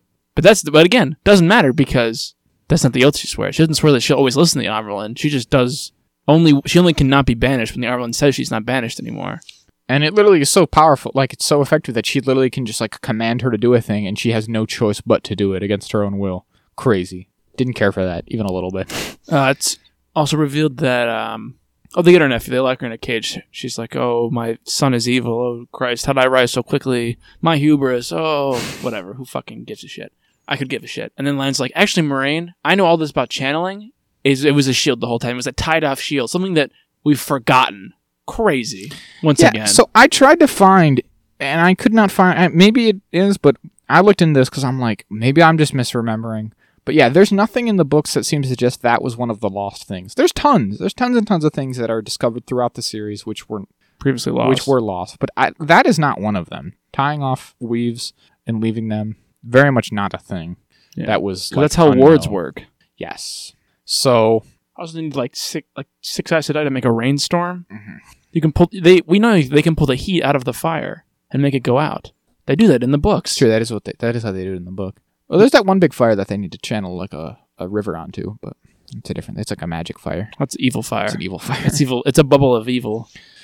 But yeah, so Lan just explains like, yeah, it's just a shield. You can take it off, and he does, and she can just channel again, which is again a thing that we kind of guessed. So I guess that's good for us. I don't know. I'm not happy about it. Because my thing was like, if she was stilled, then it would have affected. Lan would have known. That was always my thing. Is like it doesn't really check. But again, also it could have just been that they were wrong, like that they just broke their own rules because they've done that plenty on this show. But no, so it really was. So they take it off, and she can just channel again. She was not actually stilled. Which also, the other thing actually, they should have known this too. But again, maybe they just don't have the knowledge of this. But the fact that she couldn't lie. Yeah. Because in the books, if you when you're stilled, you're no longer beholden to the 3 O's because you can't channel anymore. Because swearing on the 3 O's is basically like some kind of like permanent weave that you've put onto yourself. Yeah, magical contract. So if you can't anymore, then you can't really maintain it, I guess. I don't know exactly how. Either way, we know you're stilled, you can't. Yeah, it doesn't work on you anymore. Mm-hmm. So that alone should have told her what she needed to know. And the effects of the Oath Rod are reversed. I didn't even think of that, but yeah, that's true. But again, they don't really have the faceless or the ageless. Yeah. You can't really be like, all right, Rosamund Pike, here's a young lady to do it. Yeah, I don't know. It's very confusing. But he figures out, and they get it open. And then Swan wraps up Rand again, and then is gonna like beat up Moraine. But then Lanfear shows up and saves them, so they leave. And maybe still Swan or shield Swan. I think she just shields her probably. Yeah. And their relationship is seemingly like fully broken. So I, for the longest time, thought that Liandrin was going to be compounded with Elaida. Mm-hmm. They might just make Swan into a antagonistic Amerlin for them to deal with, which unfortunate. But there's no Garth Brent, so who fucking cares? It's true. Whatever. None of this is going to matter. It's like we always say. I don't think the show's going to go long enough for the ripple effects to really be felt. To really blow up. Which, a sick part of me is like, what would happen? What is it, like, just a thought experiment. Because Swan comes back in a big way in the later books. She gets so back in a lot of ways. So, whatever. So, they jump on through and they're going to Falma. It's next We're doing next the week's the climax. finale, so Yeah. everyone's gonna be there. As it turns out, look at that. We all happen to be up in the same place. Here's the big question: That's a big question. is he gonna blow up a horn? You don't think so? I don't think you're gonna. The rumor was that this is actually a big battle. Really? This finale, yeah. I remember this was while they were filming this, so I don't know, half a decade ago or whatever. That season 2 finale is going to be a big thing, so it's going to be the battle. The only thing is that we haven't. It's a fucking show. We had one scene 3 episodes with the White Cloaks, right? So we don't know where or what they're up to, but they should be there should be a significant force of them also on their way, right? So maybe that'll happen. Maybe not. Who knows? Luce Theron and Ishamael were inseparable. They were best friends. just like these kids. Wow. Next time. Do you remember this? I think this She gets eyeshadow. You know what it was? It was literally this, I think. Oh, that's cool. So Nynaeve's in disguise. That's fun. Okay, that's fun. Are those all the Forsaken in the little discs they've got there? Just play. Let it play. I'm trying to... No, I missed it. Hold on. That's them. They're hanging out. It's the ancient symbol of Aes Sedai. Oh, are those the seals? I think those are They're seals. so big! I think those are the seals. They're massive. There's just 6 of them in that room. That can't be. That cannot be. Oh, boy. There's Luce Theron. What a guy. His name wasn't Ishamael, though, because that means, betrayer of hope or whatever. Yeah, his name was Bill or something. His name was Steve. Bill Barron or something. Next time. I wanted to zero in on that. I think it was this fucking picture that made me certain that he was going to the waste, because I was look at Rand's in a weird deserty place. And that's why I was in Desert City. season 2, Rand's going to be hanging out in the waste all season.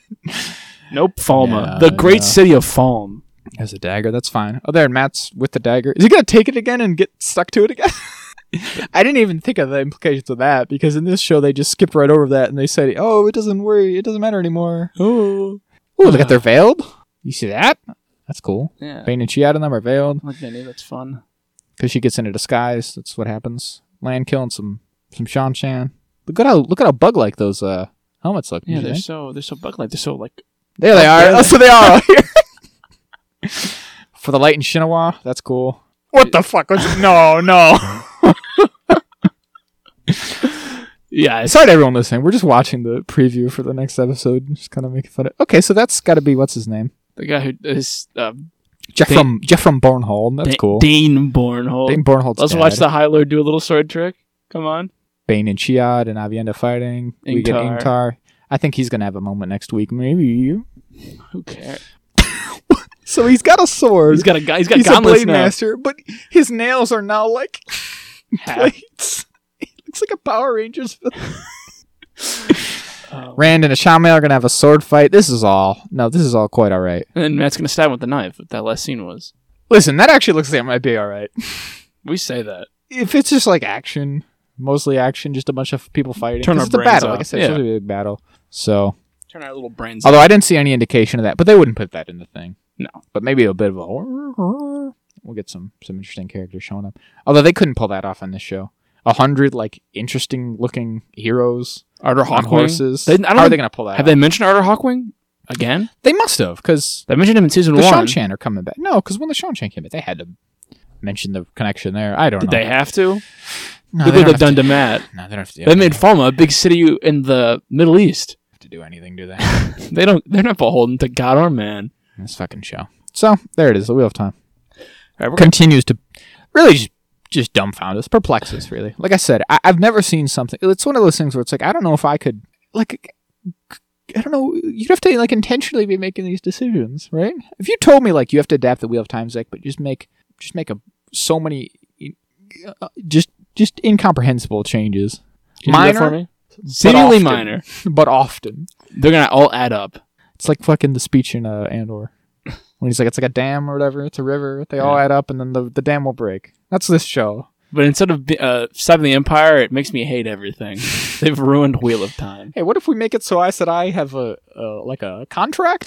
They have to work out. Sign? Oh yeah, you gotta stay here for. This is your vacation. It's like when you get the Excelsior scholarship Yeah. in New York. It's well, you have to stay in New York for at least 4 years. 4 Come years after you on. graduate. Hey guys, come on. Come on. One of the 3 O's is to the Amelin in this for some reason. Don't worry about One of it. your oaths is to pay back Andrew Cuomo all the money. Fucking show. All right, want to move on to something better? Yeah, I do. All right, we can take out of that. We'll do Ahsoka because we spent 4 hours on Ahsoka last week. So we'll throw it in the middle here. Much better than this show. Oh, it's so good. Such a fun show. This is a little bit less involved of an episode, I think. You could say a bit more like action-ish, right? Yeah. A couple action set pieces. There's some good stuff still. So, we'll follow up on last week. We start with, we're still on our little journey across the thing, right? With Ahsoka and Huyang. We get more Hayden Christensen, which is kind of fun. Yeah, we get a little bit of Ahsoka training, and with some tapes that he left for her, which is kind of something we see in Tales of the Jedi. Remember? Oh yeah. Well, not the tapes, but we see the tapes in Rebels. She's got that tape of him or whatever. Mm. But the thing she's talking about. Yeah, the idea that he's talking about is kind of reminiscent to some of the stuff he's saying in Tales of the Jedi. But so it all kind of connects. We get a nice name drop to all our favorite Clone Wars friends: Count Dooku, Ashaz Ventress, General Grievous. I knew all those names, Jack. I knew them all. They're all mission lines in Star Wars: The Clone Wars, Lego Star Wars: The Clone Wars. It's true. All three of them. Yeah. Wow. God. What do you know? There should be a whole. Now, hear me out. We should all have them in like live action, with Ahsoka and Anakin going around. Now, have you seen this? This relates to Ahsoka, but how everyone's like losing their fucking minds over the scene where he becomes Darth Vader for a second. Yeah. It's fine scene. I don't see it. I agree. It's too much. And those people do nothing but give us all a bad name. Because, I agree. Fine scene. I thought it was cool. I liked it and all. But then there's people who are like, is best shot in the history of Star Wars, maybe? And it's like, come on, man. It's not that great of a shot. It's like this brown nothing, like... It's a void. Desert. And then it's just Anakin, but then he's red and he's got a cape. Listen, it's fine. It's cool. It works very much in the scene. But then when you're trying to be like, look at this. This is peak filmmaking. It's like, look, we all look like idiots. We look like idiots when you say that. After you have Andor with that great light show when he's flying through. That's and nothing. You're like, look it. This is what Star Wars fans think. This is come on. Watch other movies. Please. Just watch it. Watch Seven Samurai. Watch one other movie. I promise you. Watch The Creator. I promise you it'll be worth it. It's kind of like Star Wars. Boy. But, so there it is. But this show, Hera goes on trial. Then Hera goes on trial. Oh, actually, Hera goes on trial before that other scene, but who cares? Oh, yeah. Who's paying attention? Not us. Don't call me out on it. Bills are up. Don't call me out on it, goddammit. 48-20. They're killing it. They're killing it. They needed that tough love from you earlier. When you were like, hey guys, pick it up a bit. Josh Allen was a listener. And he's somehow listening to us live. He's got a headphone in. And he's like, holy shit. Jack isn't proud of me. I gotta do something here. He's like, Haley Steinfeld's gonna be upset with me. I forgot they're dating. Forgot my husband and my wife are dating. I was going to some people say that. That shitty senator who I hate the most. Kaz's dad. I don't know. Senator Ziono. The worst guy ever. He's just a dick. He's like, oh, you disobeying orders? And she's like, I disobeyed your orders, dickhead. And he's just continuously like, I, under no circumstances, will ever possibly believe that maybe this could be real. We can't just have I'm telling you right now, nothing you're going to do ever going to convince me. So we should have this trial. I'm definitely not like biased towards you. And then we see, which I didn't expect, a familiar face to save our good friend Hera. Yeah, so they're really taking her to task here. They're like, you can't do it. And even Mon Mothma's like, oh, I can only do so much here. You did kind of break the rules. And then Carson Teva rolls in. What does he do? Oh, he was the one who was getting the help, I guess. Yeah. Oh, we also see, this is Akbar, right? That's kind of fun. Oh, yeah. Don't you think? He's never mentioned or said anything, but it looks... I'd have to... Not to say they all look the same. Let's see. What is... It could be a different Mon Cala admiral, of course. Of course. Well, there's they gotta reach their quotas. Yeah, you don't need to. They have affirmative action in the New Republic. So, Admiral Akbar has... Oh, his rank pin looks very different to that. Real quick, let's see. People don't like these New Republic rank pins. They look... Yeah, I can see that. You know what people say they look like? Dice? They look like pills. They do kind of look like pills. Like you have to pop through it like... Yeah. Like a blister pack. I definitely look like... Definitely can see that. But anyways, so they're all like really dragging her, and then I don't know. I don't know if there's enough data on this. Oh wait, that's a surface marshal. So that would be like the guy in charge of. So I'm gonna say that is Admiral Akbar. I'm just gonna say it. I'm calling it now. Anyways, nice Dave Filoni. I'll probably know. So there he is. Carson Teva speaks up. He's like, "No, man. What about Mandalore?" And he's like, "Well, we took care of that. That's already done with, isn't it?" Gideon was a warlord. He's like, yeah, that's my point. He was just on his own, which he kind of was on his own. He was not connected to these characters that we're seeing in this show, is he? So, not working in their favor. No. But then, like you said, a familiar face rolls up to Literal C-3PO. What do you think? What a glub shito. I was surprised. I was like, holy shit, C-3PO? But I mean, is he a glub shito? No, of course not. if literal C-3PO is a glub shito, who, frankly, even less of a glub shito than Anakin Skywalker, because he's in everything. He's in everything. He appears before Anakin Skywalker appears. True. Well, is he fan service then? That's the other question. No, because he serves the plot. It makes sense. Because I agree. You would send through C-3PO. So this is what, our third mention of Leia maybe in this show, second or third? Yeah. We gonna show her or what? What's happening here? I had the same. I'm like, they're sending him because she'd be too old and also practically dead. So it's like, ooh, what are we doing? We gonna do a? It would be too old. Carrie Fisher if she was still alive. Well, yeah, if she was still alive, right? Well, you know what I've been saying. We've all been saying. Jensen Ackles. He plays them all. They slap a wig on him. Why Jensen Ackles? Doesn't he? Oh no, I'm thinking of the wrong guy. I don't know. Who plays Han Solo? Leon Han Solo. Is that Jensen Ackles? Am I thinking? What are you talking about? Alden Ehrenreich? Oh, Jensen Ackles is like Soldier Boy and Supernatural. Oh, well, he can do it too. But no, you get Donald Glover, you get Alden Ehrenreich, you get Jensen Ackles at all? Am I no, the guy who was the guy who was the Luke stand-in? Yeah, and but they don't make him awful. Don't make him a monster. Yeah, just use him and just Billy Lord. We've been over this. Carrie Fisher's daughter. Yeah. I hope they're too. At this point, it feels like they're mentioning her too much. To like, I feel like it's going to build to something. Now, is it going to build to a horrible CGI? Maybe, but I don't know. Wouldn't put it past them. Fingers crossed. It's a very divisive thing. We're definitely okay with the idea of doing that, right? Yeah. But there is a lot of people who are like, I just would prefer never to recast them, even if it means not using them as characters. I don't agree with that. I don't know why Star Wars fans are so awful. Well, but I don't know why this is a thing that bothers them so much in particular. I've seen people say like it would be weird to have, because we have the sequels with the same actors, to have them basically bookended, right? There is something that's a little weird about that. Yeah. Because you go Harrison Ford when he's young or whatever, then he's Alden Ehrenreich, then he's Harrison Ford again, and same with Luke and Leia and so on. And I get that to an extent, but also if you look at the history of Star Wars, there is examples of that. Yeah. Like Billy Dee Williams. Mothma. Kind of. Right? The difference is that people say, well, if they're young, it's a different actor, but then, like... So Alden Ehrenreich... Once they catch up to him, they shouldn't... Yeah. But, like, Mon Mothma is that, right? Yeah. They change her.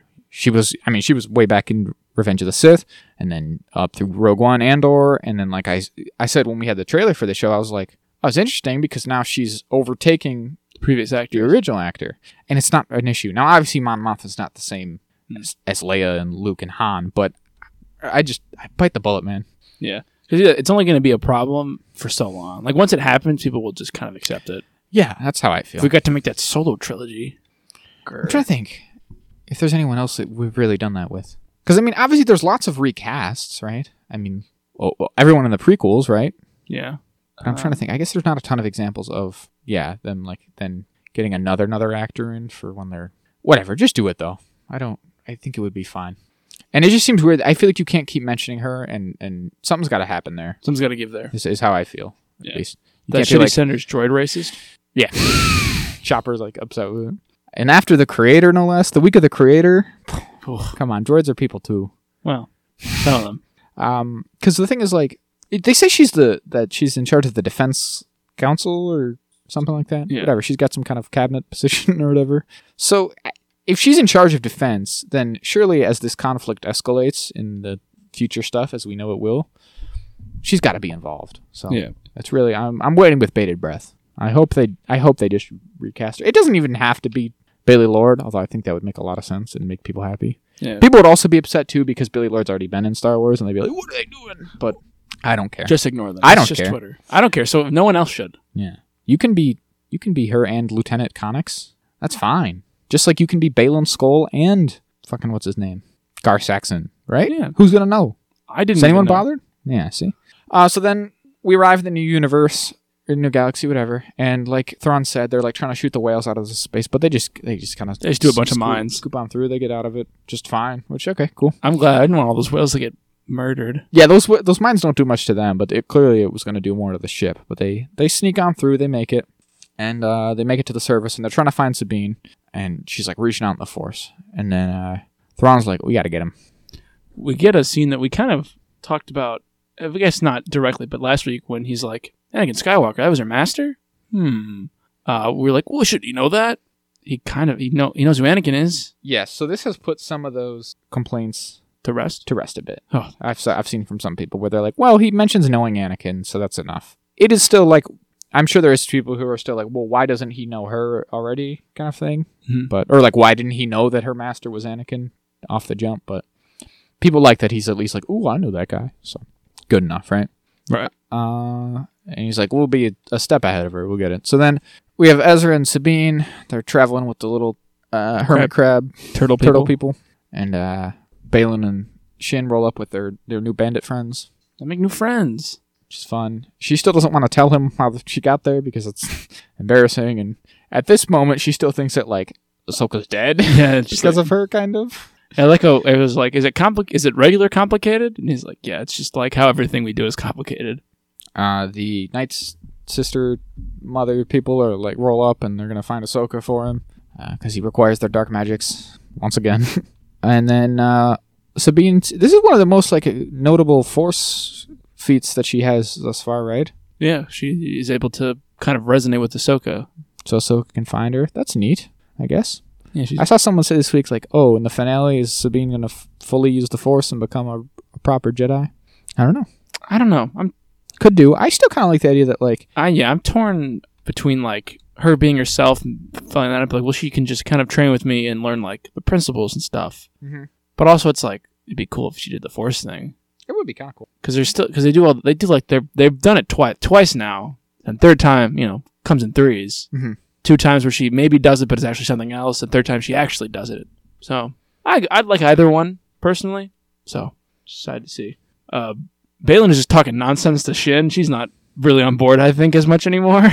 Yeah, he's really losing her. He's like, we gotta take our new place in the Empire. She's like, but you just said we're not doing the Empire. We're doing our own thing here in this wasteland full of weird witch magic. It's still really kind of unclear what exactly he's looking for, what he thinks he's going to find here. We haven't really got an answer to that yet. I was kind of hoping maybe we would expand on that this episode, but we have no clue what exactly he thinks is here for them. Again, it's still not really even, like, breaking the wheel or whatever he was going to talk about last week. And Targaryen shit. He says, like, at one point, right, he's like, there's something here that there's some power here even the Night Sisters fear. What is that? What is he looking for? Is it the Bendu? Is it the Bendu? I don't know. But so he's like, clearly you're just like ambitious and you want to rise in the Empire or whatever. So why don't you just do that and I'm going to do my thing? And she's like, I guess. Whatever you say, man. I guess I'll do it. I'm on your team. You're my master. Teach me all this stuff. Which is interesting because I saw people point out that, like, you remember he called out Ahsoka for not sticking with Anakin, and now he's kind of abandoning his own apprentice. Mm-hmm. So, interesting. Is he repeating the mistakes of the past, Jack? Absolutely. But so the bandits ride in, and then they call in the stormtroopers with those cool gunships that I enjoy. Yeah, they like to use them in Fallen Order a lot. Yeah, they do. They're pretty cool. So we get a big action scene. Yeah, they're shooting the bandits and stuff from the thing first, but then eventually one of them gets one of the whatever shell vehicle home things gets taken out, so they have to like circle the wagons. Circle the shells, please. Sure. And Ezra gets out. This is a scene that has caused much controversy. Controversy. I also was confused by this. Were you now? So yeah, they get out and they're going to start the fight, and so then Sabine offers Ezra his lightsaber to be like, all right, well, you take this and fight with it, and he basically refuses it. He's like, no, I don't need that. I don't want that. You say one with the Force, I think you said? He says the Force is my ally. Which I found interesting. I'm like, all right. At first I would think, I was like, oh, he cut himself off? I was like, well, no, he used the Force, so he can't have cut himself off. So I just found it interesting. And not necessarily bad, just I didn't expect it. I guess I didn't expect it either, but I did not have a problem with it. He says, like, it's yours.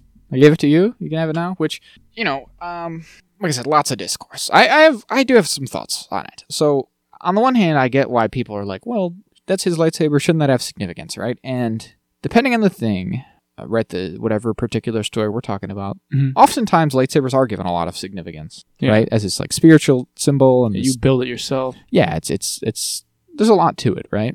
And you'll be happy to know, Jack, that you were in agreement with good friend of the show, no Star Wars Theory. No. Damn it. The worst person I know had said a thing I agree with? Fuck. Because he goes... Let's find it. Let's bring it up. Oh, he's got a theory. It's not the real Ezra. There you go. Good for him. What? It's not the real Ezra, Jack. Who could it be? Is it Mystique? What the fuck? Here's a Photoshop of Sabine handing Ezra his lightsaber, except Sabine it's Rey and Ezra it's Luke, and he throws it. Oh, that's a good meme. I'm glad you explained it for those listening at home. You know that scene that everyone also hates because there's a certain subsect of fans who are very stupid. Well, I was gonna say very clearly concerned with characters keeping their lightsabers, and I don't, Yeah, they're pretty neat. I wouldn't want to lose one if I had it. So he says, what's with Disney not wanting OG characters to take back their lightsabers? What happened to this weapon is your life? So in episode 2, after Anakin accidentally drops his lightsaber, Obi-Wan's like, Anakin, this weapon's your life. And in the Clone Wars, he repeats that. He says, like, when I finished making my lightsaber, Obi-Wan told me, Anakin, this weapon is your life. And it is my life. And so people are like, well, why is that, right? And yeah, there is kind of like well, how come Luke throws his lightsaber away? And this and all these things, right? I think... Personally, my take on it all is that, like, sometimes characters are wrong. It's the thing we talk about sometimes. Sometimes maybe Obi-Wan was part of the Jedi Order that fails because they're wrong. Maybe he was a little bit too worried about it. And yes, there is lots of stuff about, like, oh, lightsabers are important and they're symbolic. But also, if you really look at how they're treated in the movies and shows and stuff most of the time, they aren't given that much reverence, are they, right? That same movie where Obi-Wan's like, this weapon is your life. He gets a new one. He and Anakin both lose their lightsabers, right? Yeah. Obi-Wan loses a lightsaber. He goes through 3 lightsabers in 3 movies, right? He loses his first one. He loses his second one.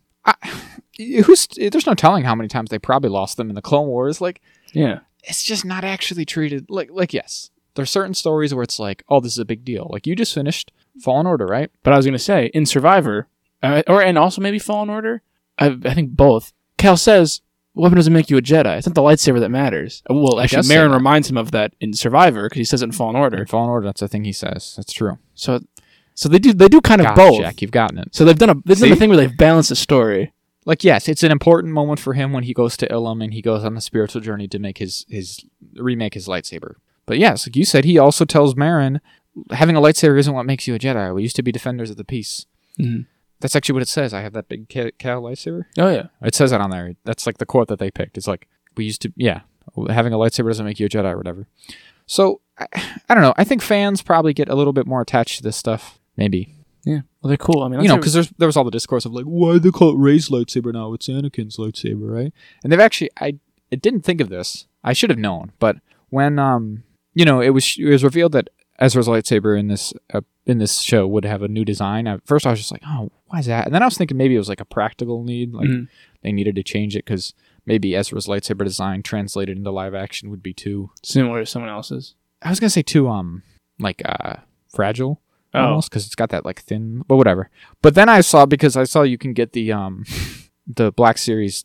You can buy this real nice one of it, and in that they call it Sabine Wren's lightsaber, and I was like, it's marketing. Oh, yeah. I usually have a radar for that when it comes to Star Wars. You can always tell when they're like, this is for selling more things. So I should have known, but gotcha. They stuck it by you. But yeah, I mean, again, lots of characters do. Like, yes, Luke uses the first lightsaber we ever see in the movies is Obi-Wan just pulls it out and hands it to him and says, "This is yours now, Luke." Your dad followed it. Here you go. That's not some big significant spiritual thing, is it? So, like, sometimes you could just get new ones. They are ultimately just objects. Ezra makes one. We don't even see him make it. Mm-hmm. So, yeah. And like you said, it's not... There is probably something to be said that Obi-Wan being like, hey, we're a Jedi and this weapon is your life. Maybe that was, one of those ways in which he was wrong, right? Maybe the whole point of the prequels is that the Jedi were their own undoing. In a lot of ways. Like what Luke says, they allowed Darth Sidious to rise and started Darth Vader. But no one likes to remember that part of The Last Jedi. Nobody does. Well, no one likes to remember any Last Jedi. These horrible Star Wars fans. Not strawmanning, because this is how they are. Mm-hmm, mm-hmm. Maybe a little strawmanning. I mean, we can do a little strawmanning as a treat, can't we? A treat, yeah. The cat can have a little bit. Well, and there's also, Oh, jeez. I had it. Now I've lost it. Something about lightsabers. Something else. Also, I think he doesn't take it for another reason, is that he hasn't used it in however long. Well, that's what I was going to say. That it really didn't bother me because the the middle of a fight like this is maybe not the place to like knock the rust off, right? Yeah. He's now been without his lightsaber longer than he was with it. So Yeah, he's like, probably by a better with the couple Force times. in Yeah, general. yeah. Plus, it makes more sense. Oh, I was going to say the Book of Boba Fett. That was it, right? That's another thing we had very recently where a lightsaber is presented as like maybe not the way forward, right? For a character, right? That Mhm. like, because it's the scene where Luke is like, hey, don't you want this lightsaber? And Grogu's basically like, I don't want this weapon because that's what it is. I mean, it is a weapon. Like, yeah. maybe, yeah, the Jedi way for everyone doesn't represent like a deadly weapon, you know? Yeah. And that's okay, I think. You don't have to be a police force. So, yes. I think I didn't personally have a big problem with Ezra being like, you should hold on to it. Also, you could also see it as and I'm sure, the thing is, I don't think he's going to take it back. I don't think this was like just for this fight. I do think he's going to not keep it. And if that means he makes his own one down the road, maybe, or whatever. But also there's the kind of the thing of like, well, you keep it because you need it more than I do in this fight. That's what I thought when I was watching the episode, because then later they fight Shin, and it's like, well, Ezra can practice with the Force. Sabine can't. So from purely like a keep both characters in the fight reason, you kind of got to let him keep it. But yeah, he said, like he says, he gave it to yours. It's yours now. She's had it longer than he has. I mean, he had that one in particular, that lightsaber he had for what, 2-3 years, and she's now held on to it for like almost 10. So, and this is cool. All that aside, this is a dope fight, right? Yeah. He's using the Force, just the Force. I think that's sweet. He's So pushing dudes into the walls and stuff. he clearly played Fallen Order before this. Yeah, he blocked the lightsaber at the end there in the fight against Shin. That's pretty dope. I love when they do that. It's very cool. I actually thought maybe what would happen is that when Ahsoka got there, she would give him one of hers. Because, I mean, then you got 3 lightsabers, 3 people kind of thing. But no. Maybe that'll still happen next week. Who knows? Yeah. But she has another fight with Balon as she gets there because he's trying to block the way. And she's like... She uses both of her lightsabers this time. Yeah, a bit of a rematch here, which is always fun. And she's all like, actually, you're not really my fight kind of thing. So, you know, in contrast to their last fight where it was like do or die, she's like, I'm just going to sneak past you, basically. Yeah.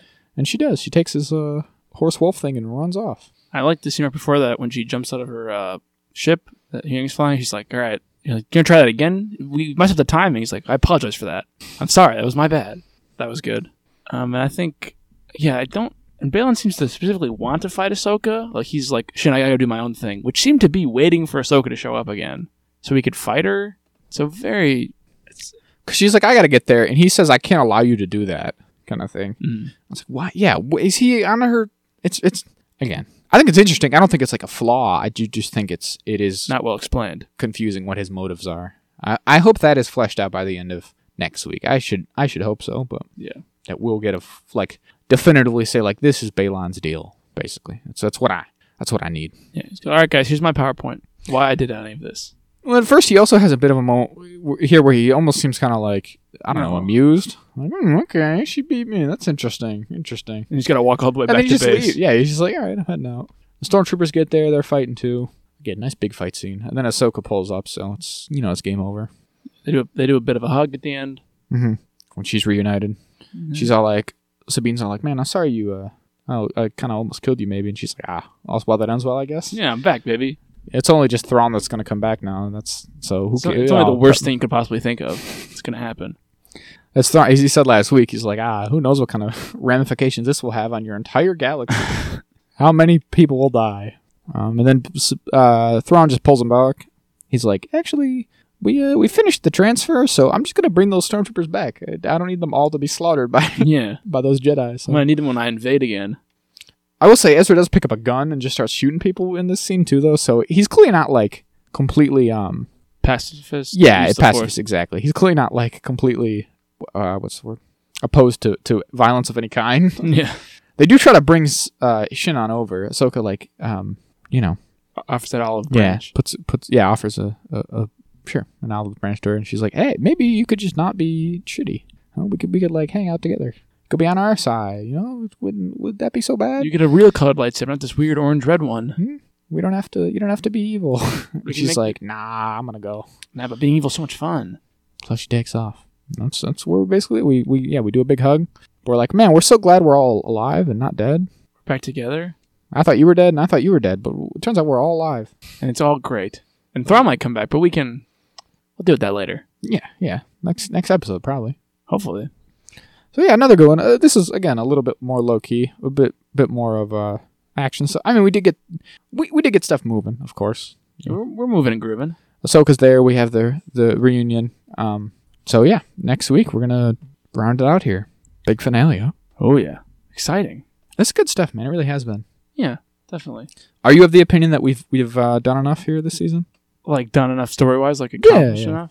Because I've seen some people say that they do not feel that way. That it's been a bit one of those things where not enough has happened, and it's like I don't agree with that personally. Compared to like the Mandalorian season 3, I feel like so much more happened in this show. Yeah, I would definitely say more happened, just from a pure plot standpoint and from a pure character standpoint. Yeah, that's how I feel. Especially, I'd say most happened character-wise. Yeah. Which I know some people, Star Wars fans hate. They hate when people do character things. They're filler. So a lot of filler episodes in this, really. But no, I think enough has happened. They've introduced a lot of stuff. They introduced a concept of a whole other galaxy. Mm-hmm. So I feel like... And we've talked before about, like, is it different enough or whatever, but I don't know. I think it's fine. Yeah. How different can it really be within the bounds of, like... Yeah. I didn't think they were really human mind. I really didn't think we were going to reinvent the wheel when it came to that, but... Yeah, I agree. Like you said, definitely character-wise. It's weird because I just don't know what people mean. Like, what... I mean, did you want this to completely do, like, a whole massive Thrawn story? Like, surely you knew that's not what this was going to be, right? You know, again, we have, like, multiple seasons of other TV shows, and not counting the movie that we know now is going to wrap this all up. Like, what did you really expect out of this in that way? Like, I don't really get it. Yeah, I forgot about the movie till you just said it. Oh, yeah? So when people are like, I thought there was going to be more, it's like, how much more? This is the first season. Like, what? Because people are like, oh, it's not going to, clearly it's not going to, how is he going to wrap this all up? He's not. He doesn't have to. It's not. He's writing a movie. Yeah, again, there's, presumably more of this show. Again, I mean, The Mandalorian Season 4 is going to happen sooner or later. That's going to clearly tie back in. Yay. So, yeah, there's lots of, he doesn't have to finish it all. And my thing is just like, when people say that, it's like, okay, so what? Yeah, he could have written this in a different way. He could have written this so that, sure, the first couple episodes didn't happen the way they happened or something. And we got to the new galaxy back in episode 4 or 3 or 4 instead of in episode 6. Okay, but then what? Like, then you're just talking about a different show? I just don't get that, right? Yeah, like, I wish it was different and so all the plot happened more quickly. Okay, and then what? Like, there was more plot? Like, I don't know what you... Do you know what I mean? Like, no, I get what you're saying. By speeding up one half, you're not actually filling the slot we have. You're like, well, I wish what Holston took half. But what's the other half? You just want a different show, I guess? You want more... You want more. You want season 1 and 2 pushed into one season? You just can't want nebulously more. Yeah, more of something. More of something. Intangibly something, but like, something. I just want more. Like, again, did you expect like a bit, like, did you expect this season to be filled with like big climactic battles between Thrawn and the New Republic and so, like, in 2 episodes you're gonna have this happen? It's the Ahsoka show at the end of the day, right? You gotta remember that. So even though it is basically Rebels season 5 or whatever, it is called Ahsoka. Like, you know, surely you kind of knew what you were getting into. They got to take this one, and also, like, it wouldn't be as impactful if we just jumped right into that, right? Having Thrawn build over these, the tiny mentions in The Mandalorian Season 2, and then The Mandalorian Season 3, and then we've built to this, where we finally have him, and now he's going to need to grow as a threat before, and yeah, again, we knew that this stuff is all going to be ultimately wrapped up in a movie. That movie. So, like, when someone was like, oh, they're not going to be able to resolve all the plots of this show, I don't think they intended to. I think the reunion between Ezra and all those guys, that's kind of a thing that's like done, right? And we get to bring him back, and that'll be cool, and he'll get to be a factor in the universe again. And then I think Baylan and Shin have to have some kind of conclusion, but everyone else, we kind of keep rolling this on. I mean, yeah. So I don't know. I just don't know what people want anymore. They just want more, and they want no payoff. They want no setup. They just want payoff. Yeah. They always want more. I mean, no one's really ever satisfied, are they? So no, that's why you leave them wanting more. Mm-hmm. Mm-hmm. We think it's good. We're a big show. Fan. I think this really is the second best one. It's the bee's knees. It's a lot of fun. This show is. All right. Want to take out of that into our final topic, the Continental Episode 2 for Loyal John Wick. Loyalty to the Master. This one does a lot of Sharon stuff. This had more build up than I really thought. I guess. There's not a ton of action in this, but I guess that means the finale will be hopefully very action heavy, right? Doubly would action. You think? I would hope. Yeah. So, I mean, it's exactly like we said. I mean, the last episode made it pretty clear. Now we need to assemble a team to take on the... Oh my god, they're going to make me sit through this stupid fucking thing in the beginning. Then enjoy your program. This is the future of streaming. It's just cable. Oh, damn. Amazon's let's putting just say ads. this, yeah. While we're here, Amazon's putting in ads, huh? What do you think? I've been saying this, Jack. I can't believe this. Call me Nostradamus. Call me Nostradamus from now on. It's the Act Attack with Jay and Nostradamus. I've just been saying this for like over a year now, though, as the very fabric of streaming entertainment has unraveled before our eyes. I'm like, clearly this is what's happening. Because again, they've all been taking losses forever. Since the time immemorial. It was obvious to me that we need to somehow get more money coming in. It was ads. Amazon's going to do ads now. And Amazon Prime Video was only a feature if you had Prime. It wasn't even like a... It was when That's the weirdest thing about Amazon Prime to me. I feel like that has to change at some point. Because I feel like almost everyone who has it as... a supplementary thing to having Amazon Prime. Right, like people have Amazon Prime to have Amazon Prime for getting stuff to their house more quickly. And then you get... Yeah, you just... Oh, this streaming service. I feel like they have to split it off or something at some point. I'm surprised they haven't. To get more... Yeah, because... You want people double dipping. Then again, I guess they get to inflate their numbers that way. Because if they did do that, I feel like they would actually have way less people on paper, at least, right? And that wouldn't be good for advertisers. No. Because how many people who have Prime would actually care to have Prime TV? Much less. Probably not all of them. It's the only reason, like, I mean, if I have it, I know my mom wouldn't buy it. She's like, well, I only would use Prime Video because we have Prime. But yeah, I think Disney Plus is in talk of adding ads. They just raised the price again. They've already, like... Disney Plus is already almost double where it started only 4 years ago. Jesus. So, 5 years ago? 4 years ago. But yeah, Peacock has a good bit of fucking ads. Peacock wouldn't let me download it, so I went on as you know, I was on a bit of a drive yesterday, and I went to download the Wheel of Time episode. I also downloaded the first 3 episodes of Gen V, and then I was going to download this, but it doesn't let you unless you pay for Peacock Premium. What is that? I already pay for this. That's how I want... Huh? I gotcha. You see what I mean? There's tiers. It's like you said, Jack. It's like we've all been saying this whole time. It's just going to circle back to cable, where you have to pay $600 a month so that you can get all your streaming services, all your channel packages together, as it were. Mm-hmm. And I mean, they've already started. They already got the Disney, ESPN, Hulu package. So you're paying for all these channels so that you can get all the shows you want. And you want AMC? That's extra. You want HBO? You got to pay extra for that channel. And then, despite all that, despite the obscene amount of money you spend every month, you still have to sit and watch commercials like a caveman. I hate it here. But anyway, the actual Continental, the show, like we said, it's kind of obvious that he literally shows up and like, we're getting the gang together. We need guns, lots of guns.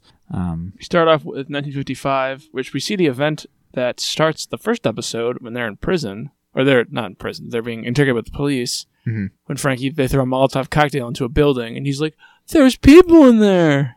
Are you an idiot? Of course there are. I assume Cormac just said they weren't and they're children, so they believed him on face value. Crazy thing to make a child do, though, for sure. Yeah. Even if you are like a shitty, like Mel Gibson-esque man. Mel Gibson-esque, like crime boss monster. Why? Like just on a practical level, right? You're gonna make like a child do your Molotoving? That's crazy. They have such little weak arms. Yeah, right. I thought he wasn't gonna make it. It's gonna hit the side of the building and just cause like a bunch of undue damage. Just bounce back and burn them. Ah! To Jokeify them. Oh no, I got these scars. And then we also have another flashback, which is how, what's her name? What's his name? What's the brother's name? Charlie? It's not Charlie. Jimmy? John? No, it's not Jamie. Josh? Steve? Bill? Isn't it Charlie? Is it Richie? No. Frankie. Oh, it's how Frankie met Yen in Vietnam. She was a suicide bomber. That's upsetting. Crazy stuff. But luckily, they figured it out. Well, it didn't go off. It didn't go off, yeah. For everyone's luck. And then they meet, and they're like, hey, maybe... What a meet cute. You were a suicide bomber. I was a traumatized Vietnam bomber. They tried to suicide bomb you in a bar. Oh, boy. So, yeah.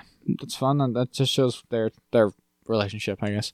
Then we have in the present, we start with Lou, and she's dealing with the guy we saw last episode. New boss of Chinatown. The new boss of Chinatown who's causing all these trouble. Cigarette machine in every store. Everybody gets a cigarette machine.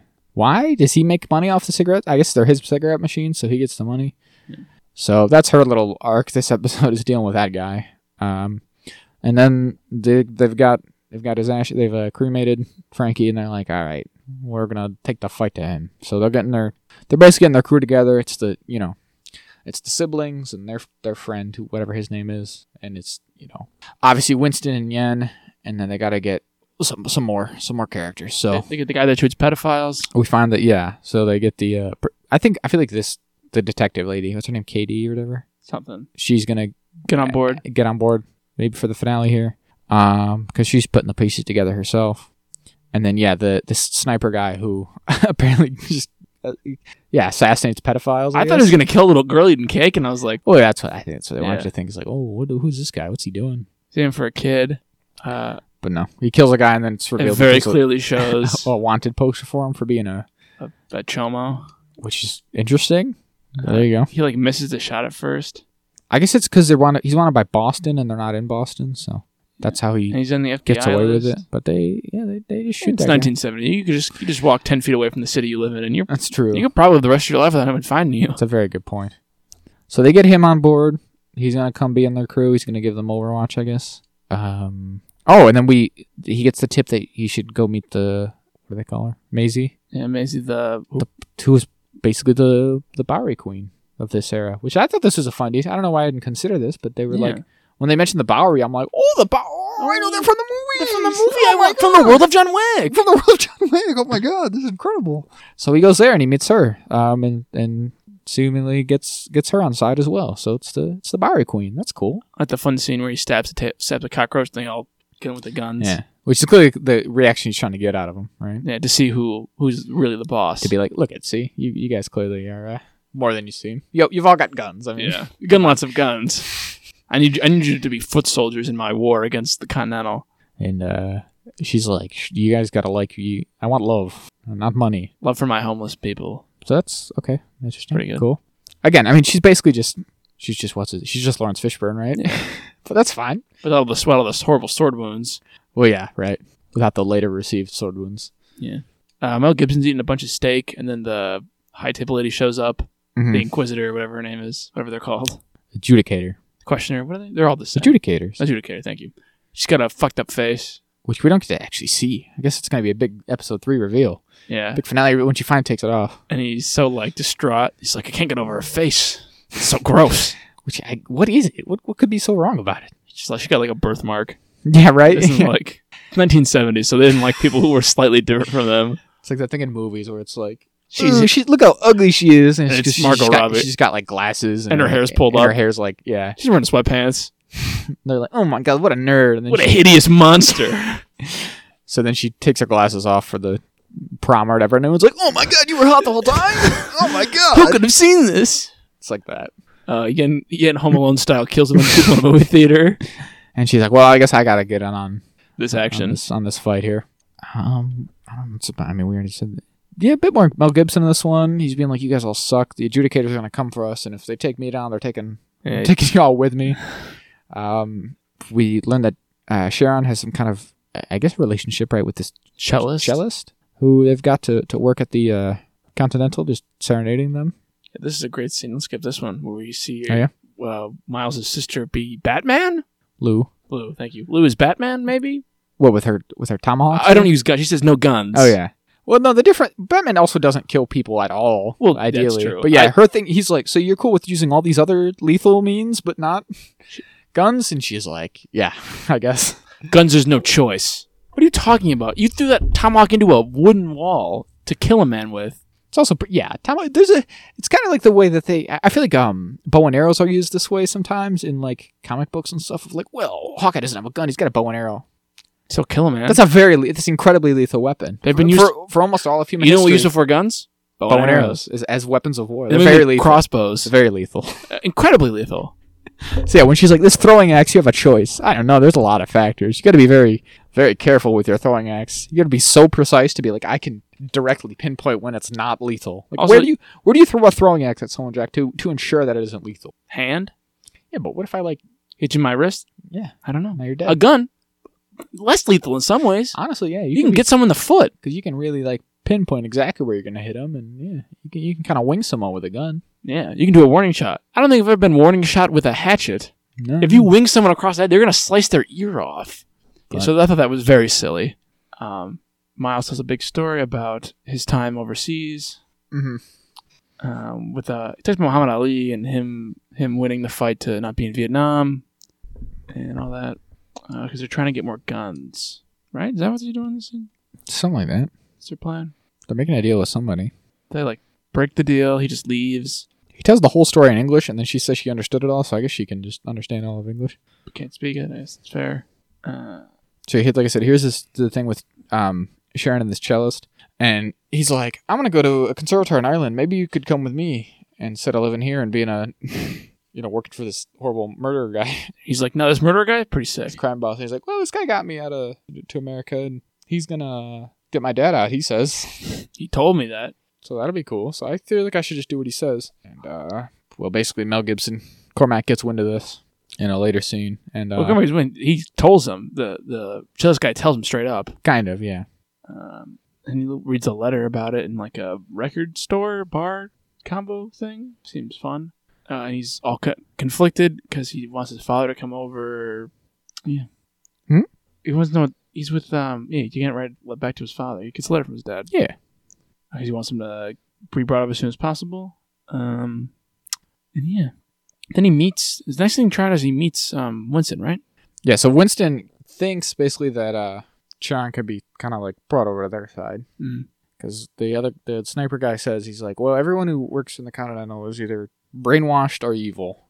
So like, either working for him because they're actually just pieces of shit or because like... They're crazy assassins. Yeah, he's kind of brought him under its spell kind of thing. And basically he sort of implies that he thinks Sharon is the brainwashed one. Like he's not actually a bad guy. And so maybe he could be on their kind of team. And so they basically ambush him on his bus ride home. And they're like, hey, what do you think? He's kind of a dick if you really think about it, right? Cormac, not a great guy. And he's like, I don't know, man. He's like, how about this? How about you help us? But then after... Cormac beats the cellist to death with his golf club because he's a maniac, and he's like, you're going to take Sharon from me, basically? Yeah.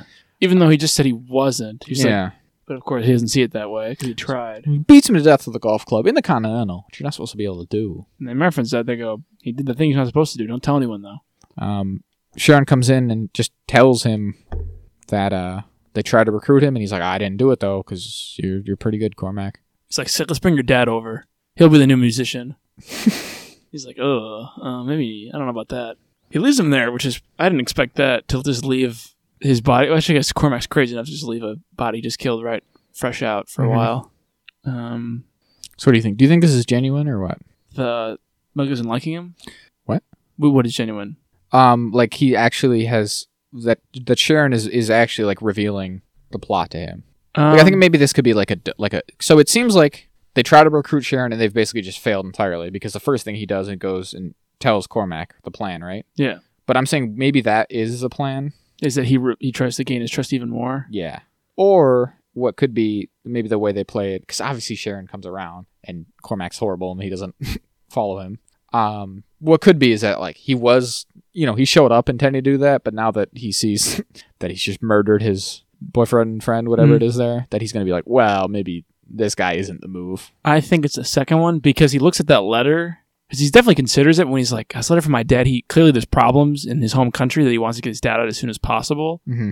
So it's like, ooh, I think I gotta stick with Cormac because he's my best shot at saving my dad.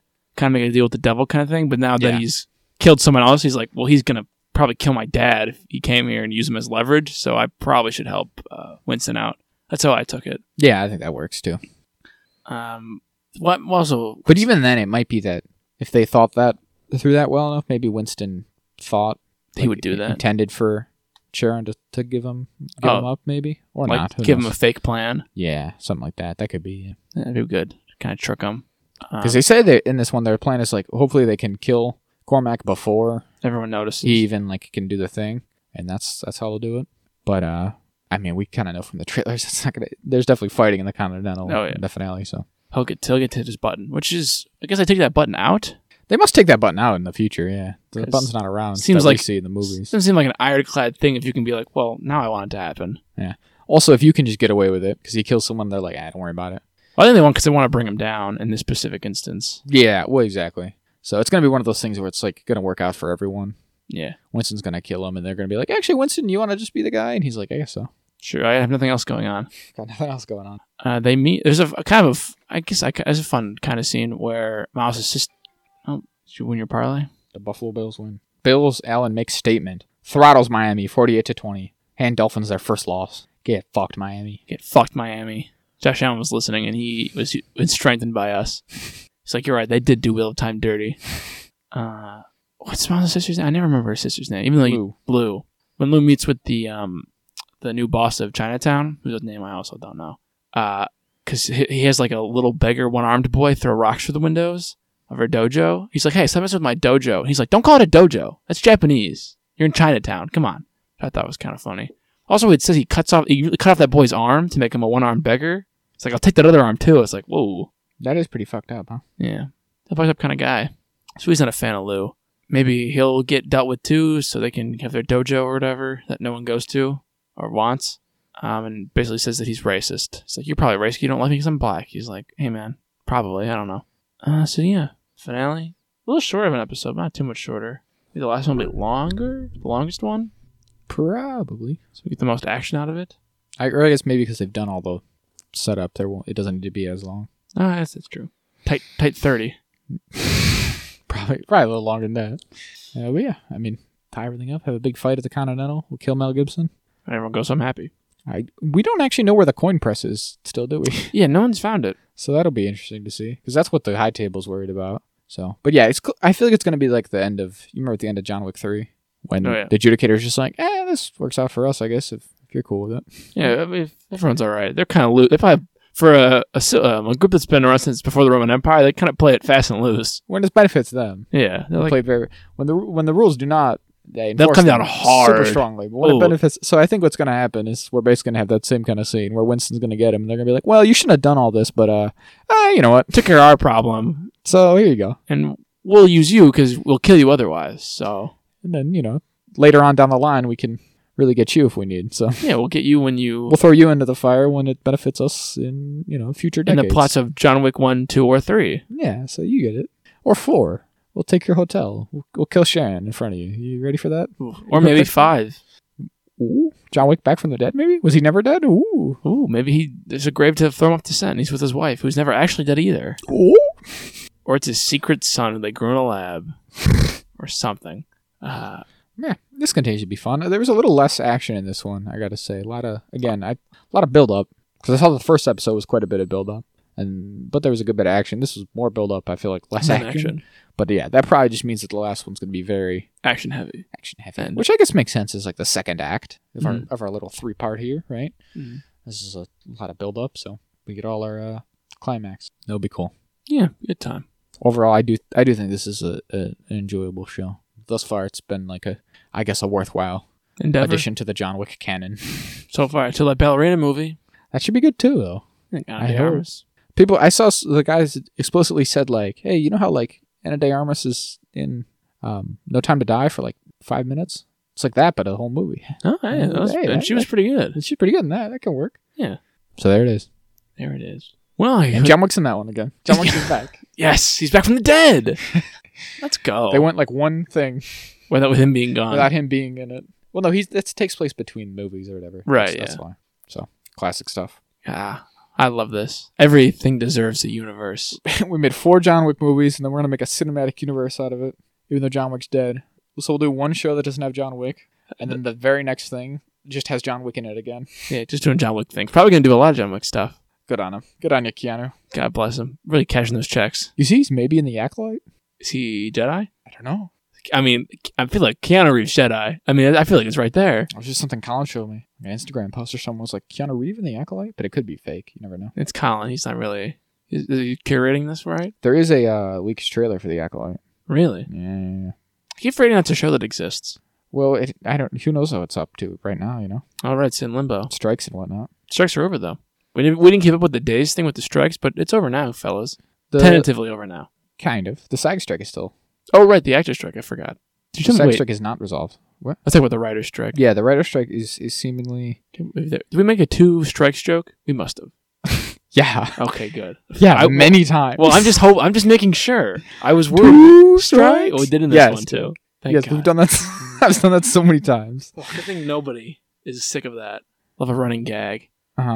Yeah, I guess we should have talked about that, but we can wrap that up here now that as we move into the outro here. Outro rambling here, which we had to forgo last week. We did because my laptop almost died. Mhm. And we're at a whopping. Let's see here, 39%. I gotta fix my laptop. It was fully charged when I came here. Or Well, I have a charger. bring a fucking charger. No, I have the charger. I brought it just in case. I don't think laptops aren't. I mean, it could be the laptop I have as well, but I don't think they're meant to like last forever, man. Well, It's kind of an intensive thing. perhaps How many hours do you expect to get out of it? Like at once, Yeah, I don't know. at least 4. Yeah, that's We're barely scraping 2.5 you're here. right. We've not really been doing that much. And this happens even when I did like schoolwork and stuff. Yeah, fair enough. I can understand this. It's an intensive process, but But okay. yeah, they got it. The guild, the tentative agreement that they have in place, they got most of their demands. Like apparently it's very good. it worked more or less. Who I mean, knew?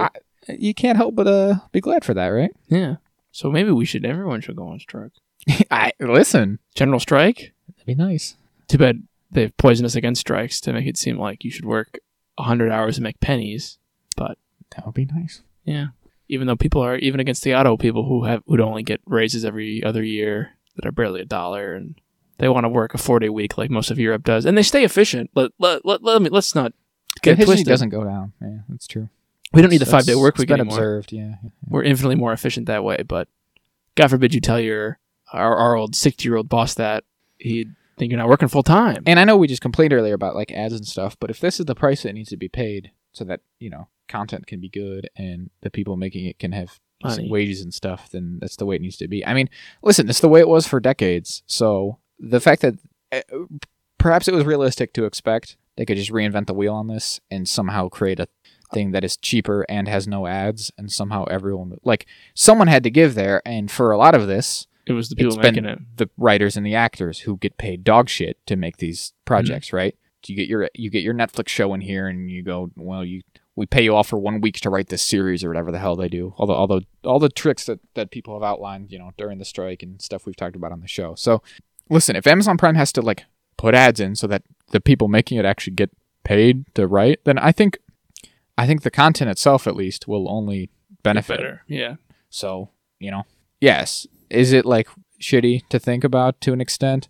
How many people have like made a big deal about like, over the years, like, oh, look, we get to cut the cable, right? Yeah. And suddenly it's going to, again, like I've been saying, like loop back around where you're going to end up more or less with a bill of like, well, I have to pay for these 9 streaming services to get all the shows that I actually want to watch. Yeah. And, that adds up to about $100 a month anyways or something. And, we still have to watch ads during though. It's just cable again. Yeah. We've come all the way back around. But I mean, we had a good run. We had a good run. Well, There's a few years there where you could watch everything on Netflix basically. and that was maybe when everything was going all right.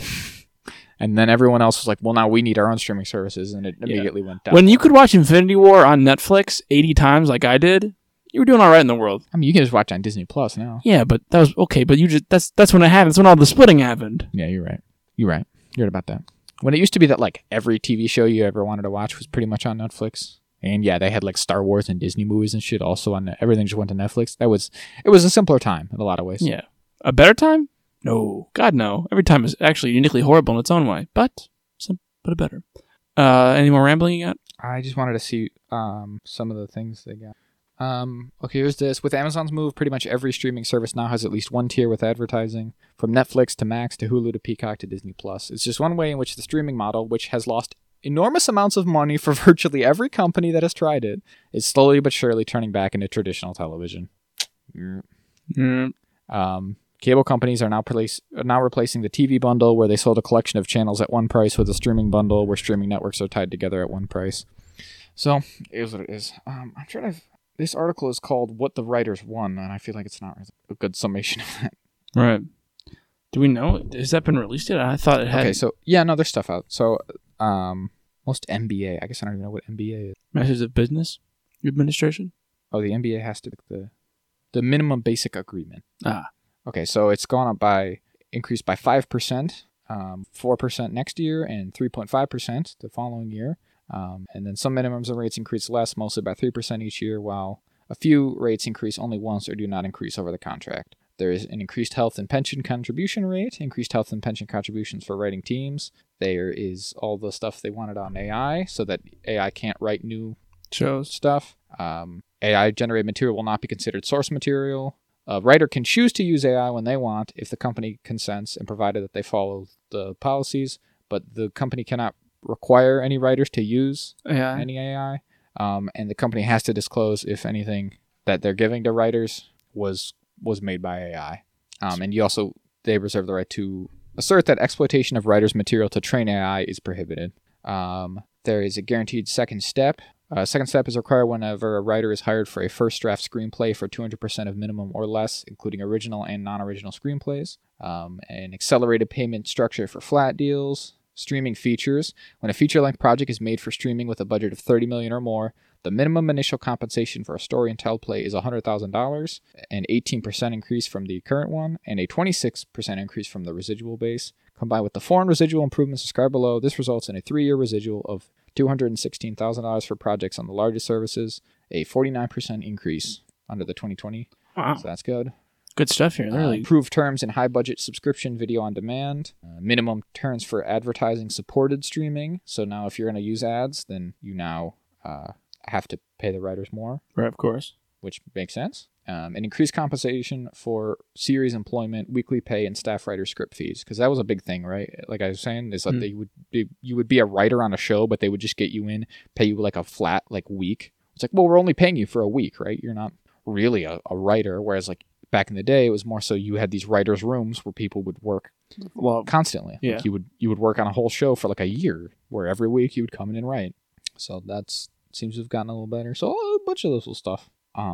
Staffing and duration provisions for episodic series. So development rooms and regular writers' rooms for television and high budget. Service video on demand. High budget subscription video on demand. Mm-hmm. Will now have requirements regarding the minimum number of writers who must be hired and the duration of their employment. Wow. They got everything. Like they said, they really did get everything. Improved options, exclusivity, and span protections. Appendix A series made for subscription streaming services. A showrunner's training program. Additional arbitration. A tri-guild audit program. Other changes, blah, blah, blah. So yeah, they got, I don't know exactly how the sort of scorecard came out here. But it seems like they got the big stuff. It seems like they got a lot of the big stuff, which is good. The AI thing, I think. The payment and the AI thing, probably the biggest win. I think the payment, the AI, and the pension. The new medical. Streaming stuff, the streaming residuals, and the benefits stuff, health insurance and whatnot. I know there's a lot of big things. So they seem to have come out pretty strong, which is good. I mean, it worked. Again, I can't be understated there. Too bad Bill Maher's a scab. Yeah. Too bad fucking Stephen Amell. Yeah. Scabbing for that show that got canceled, huh? And Drew Barrymore. Drew Barrymore? How do you feel? Think about it. You could have waited an extra 2 weeks. Would it have even been a story, would it? No. You idiot. Or you could have just not been a scab ever. Well, yeah, but I'm just saying. Yeah. Now we know. You waited out the overwhelming majority of the strike, and then you had to be an asshole with 2 weeks to the finish line. Get out of here. Tripped right at the end. But so here's hoping that the actors get similar. We get to go back to making our shows. I know that what was it? Oh, the Batman 2. And it was a thing that they were well, now that you can write again, what's his name? Matt Reeves finish that up. Hopefully, some of the stuff we care about is on that docket. Yeah, on the docket here now that we can get back to writing. So hopefully Andor isn't horrible. Fingers crossed. That's my big. I mean, that's literally the single biggest one. Andor and House of the Dragon, but I think House of the Dragon is that's kind of big. It's set in stone. Yeah. So who knows how that's. They just got to read the book. Well, I just mean they were continuing to shoot that during this all. So. Oh really? Well, yeah, no, and because part of it is because it was in England. Oh. They don't have to even follow the rules. So I don't even know about that one. Britain. I don't know if I think it was one of those things where they kept shooting, but the screenwriters or the showrunners left. So. Hi, Chihuahua. Who knows that one? I think The Last of Us, luckily, would have just kind of stopped. Right. Well, they got another 400 days of filming ahead of them. So I don't think they didn't even start or anything. I mean, they got to prep for 400 days of filming. That's no small feat. So they were just in the process of writing the second season. So, and those are the big 3 shows, I think. Yeah. Who cares about whatever else? I don't know.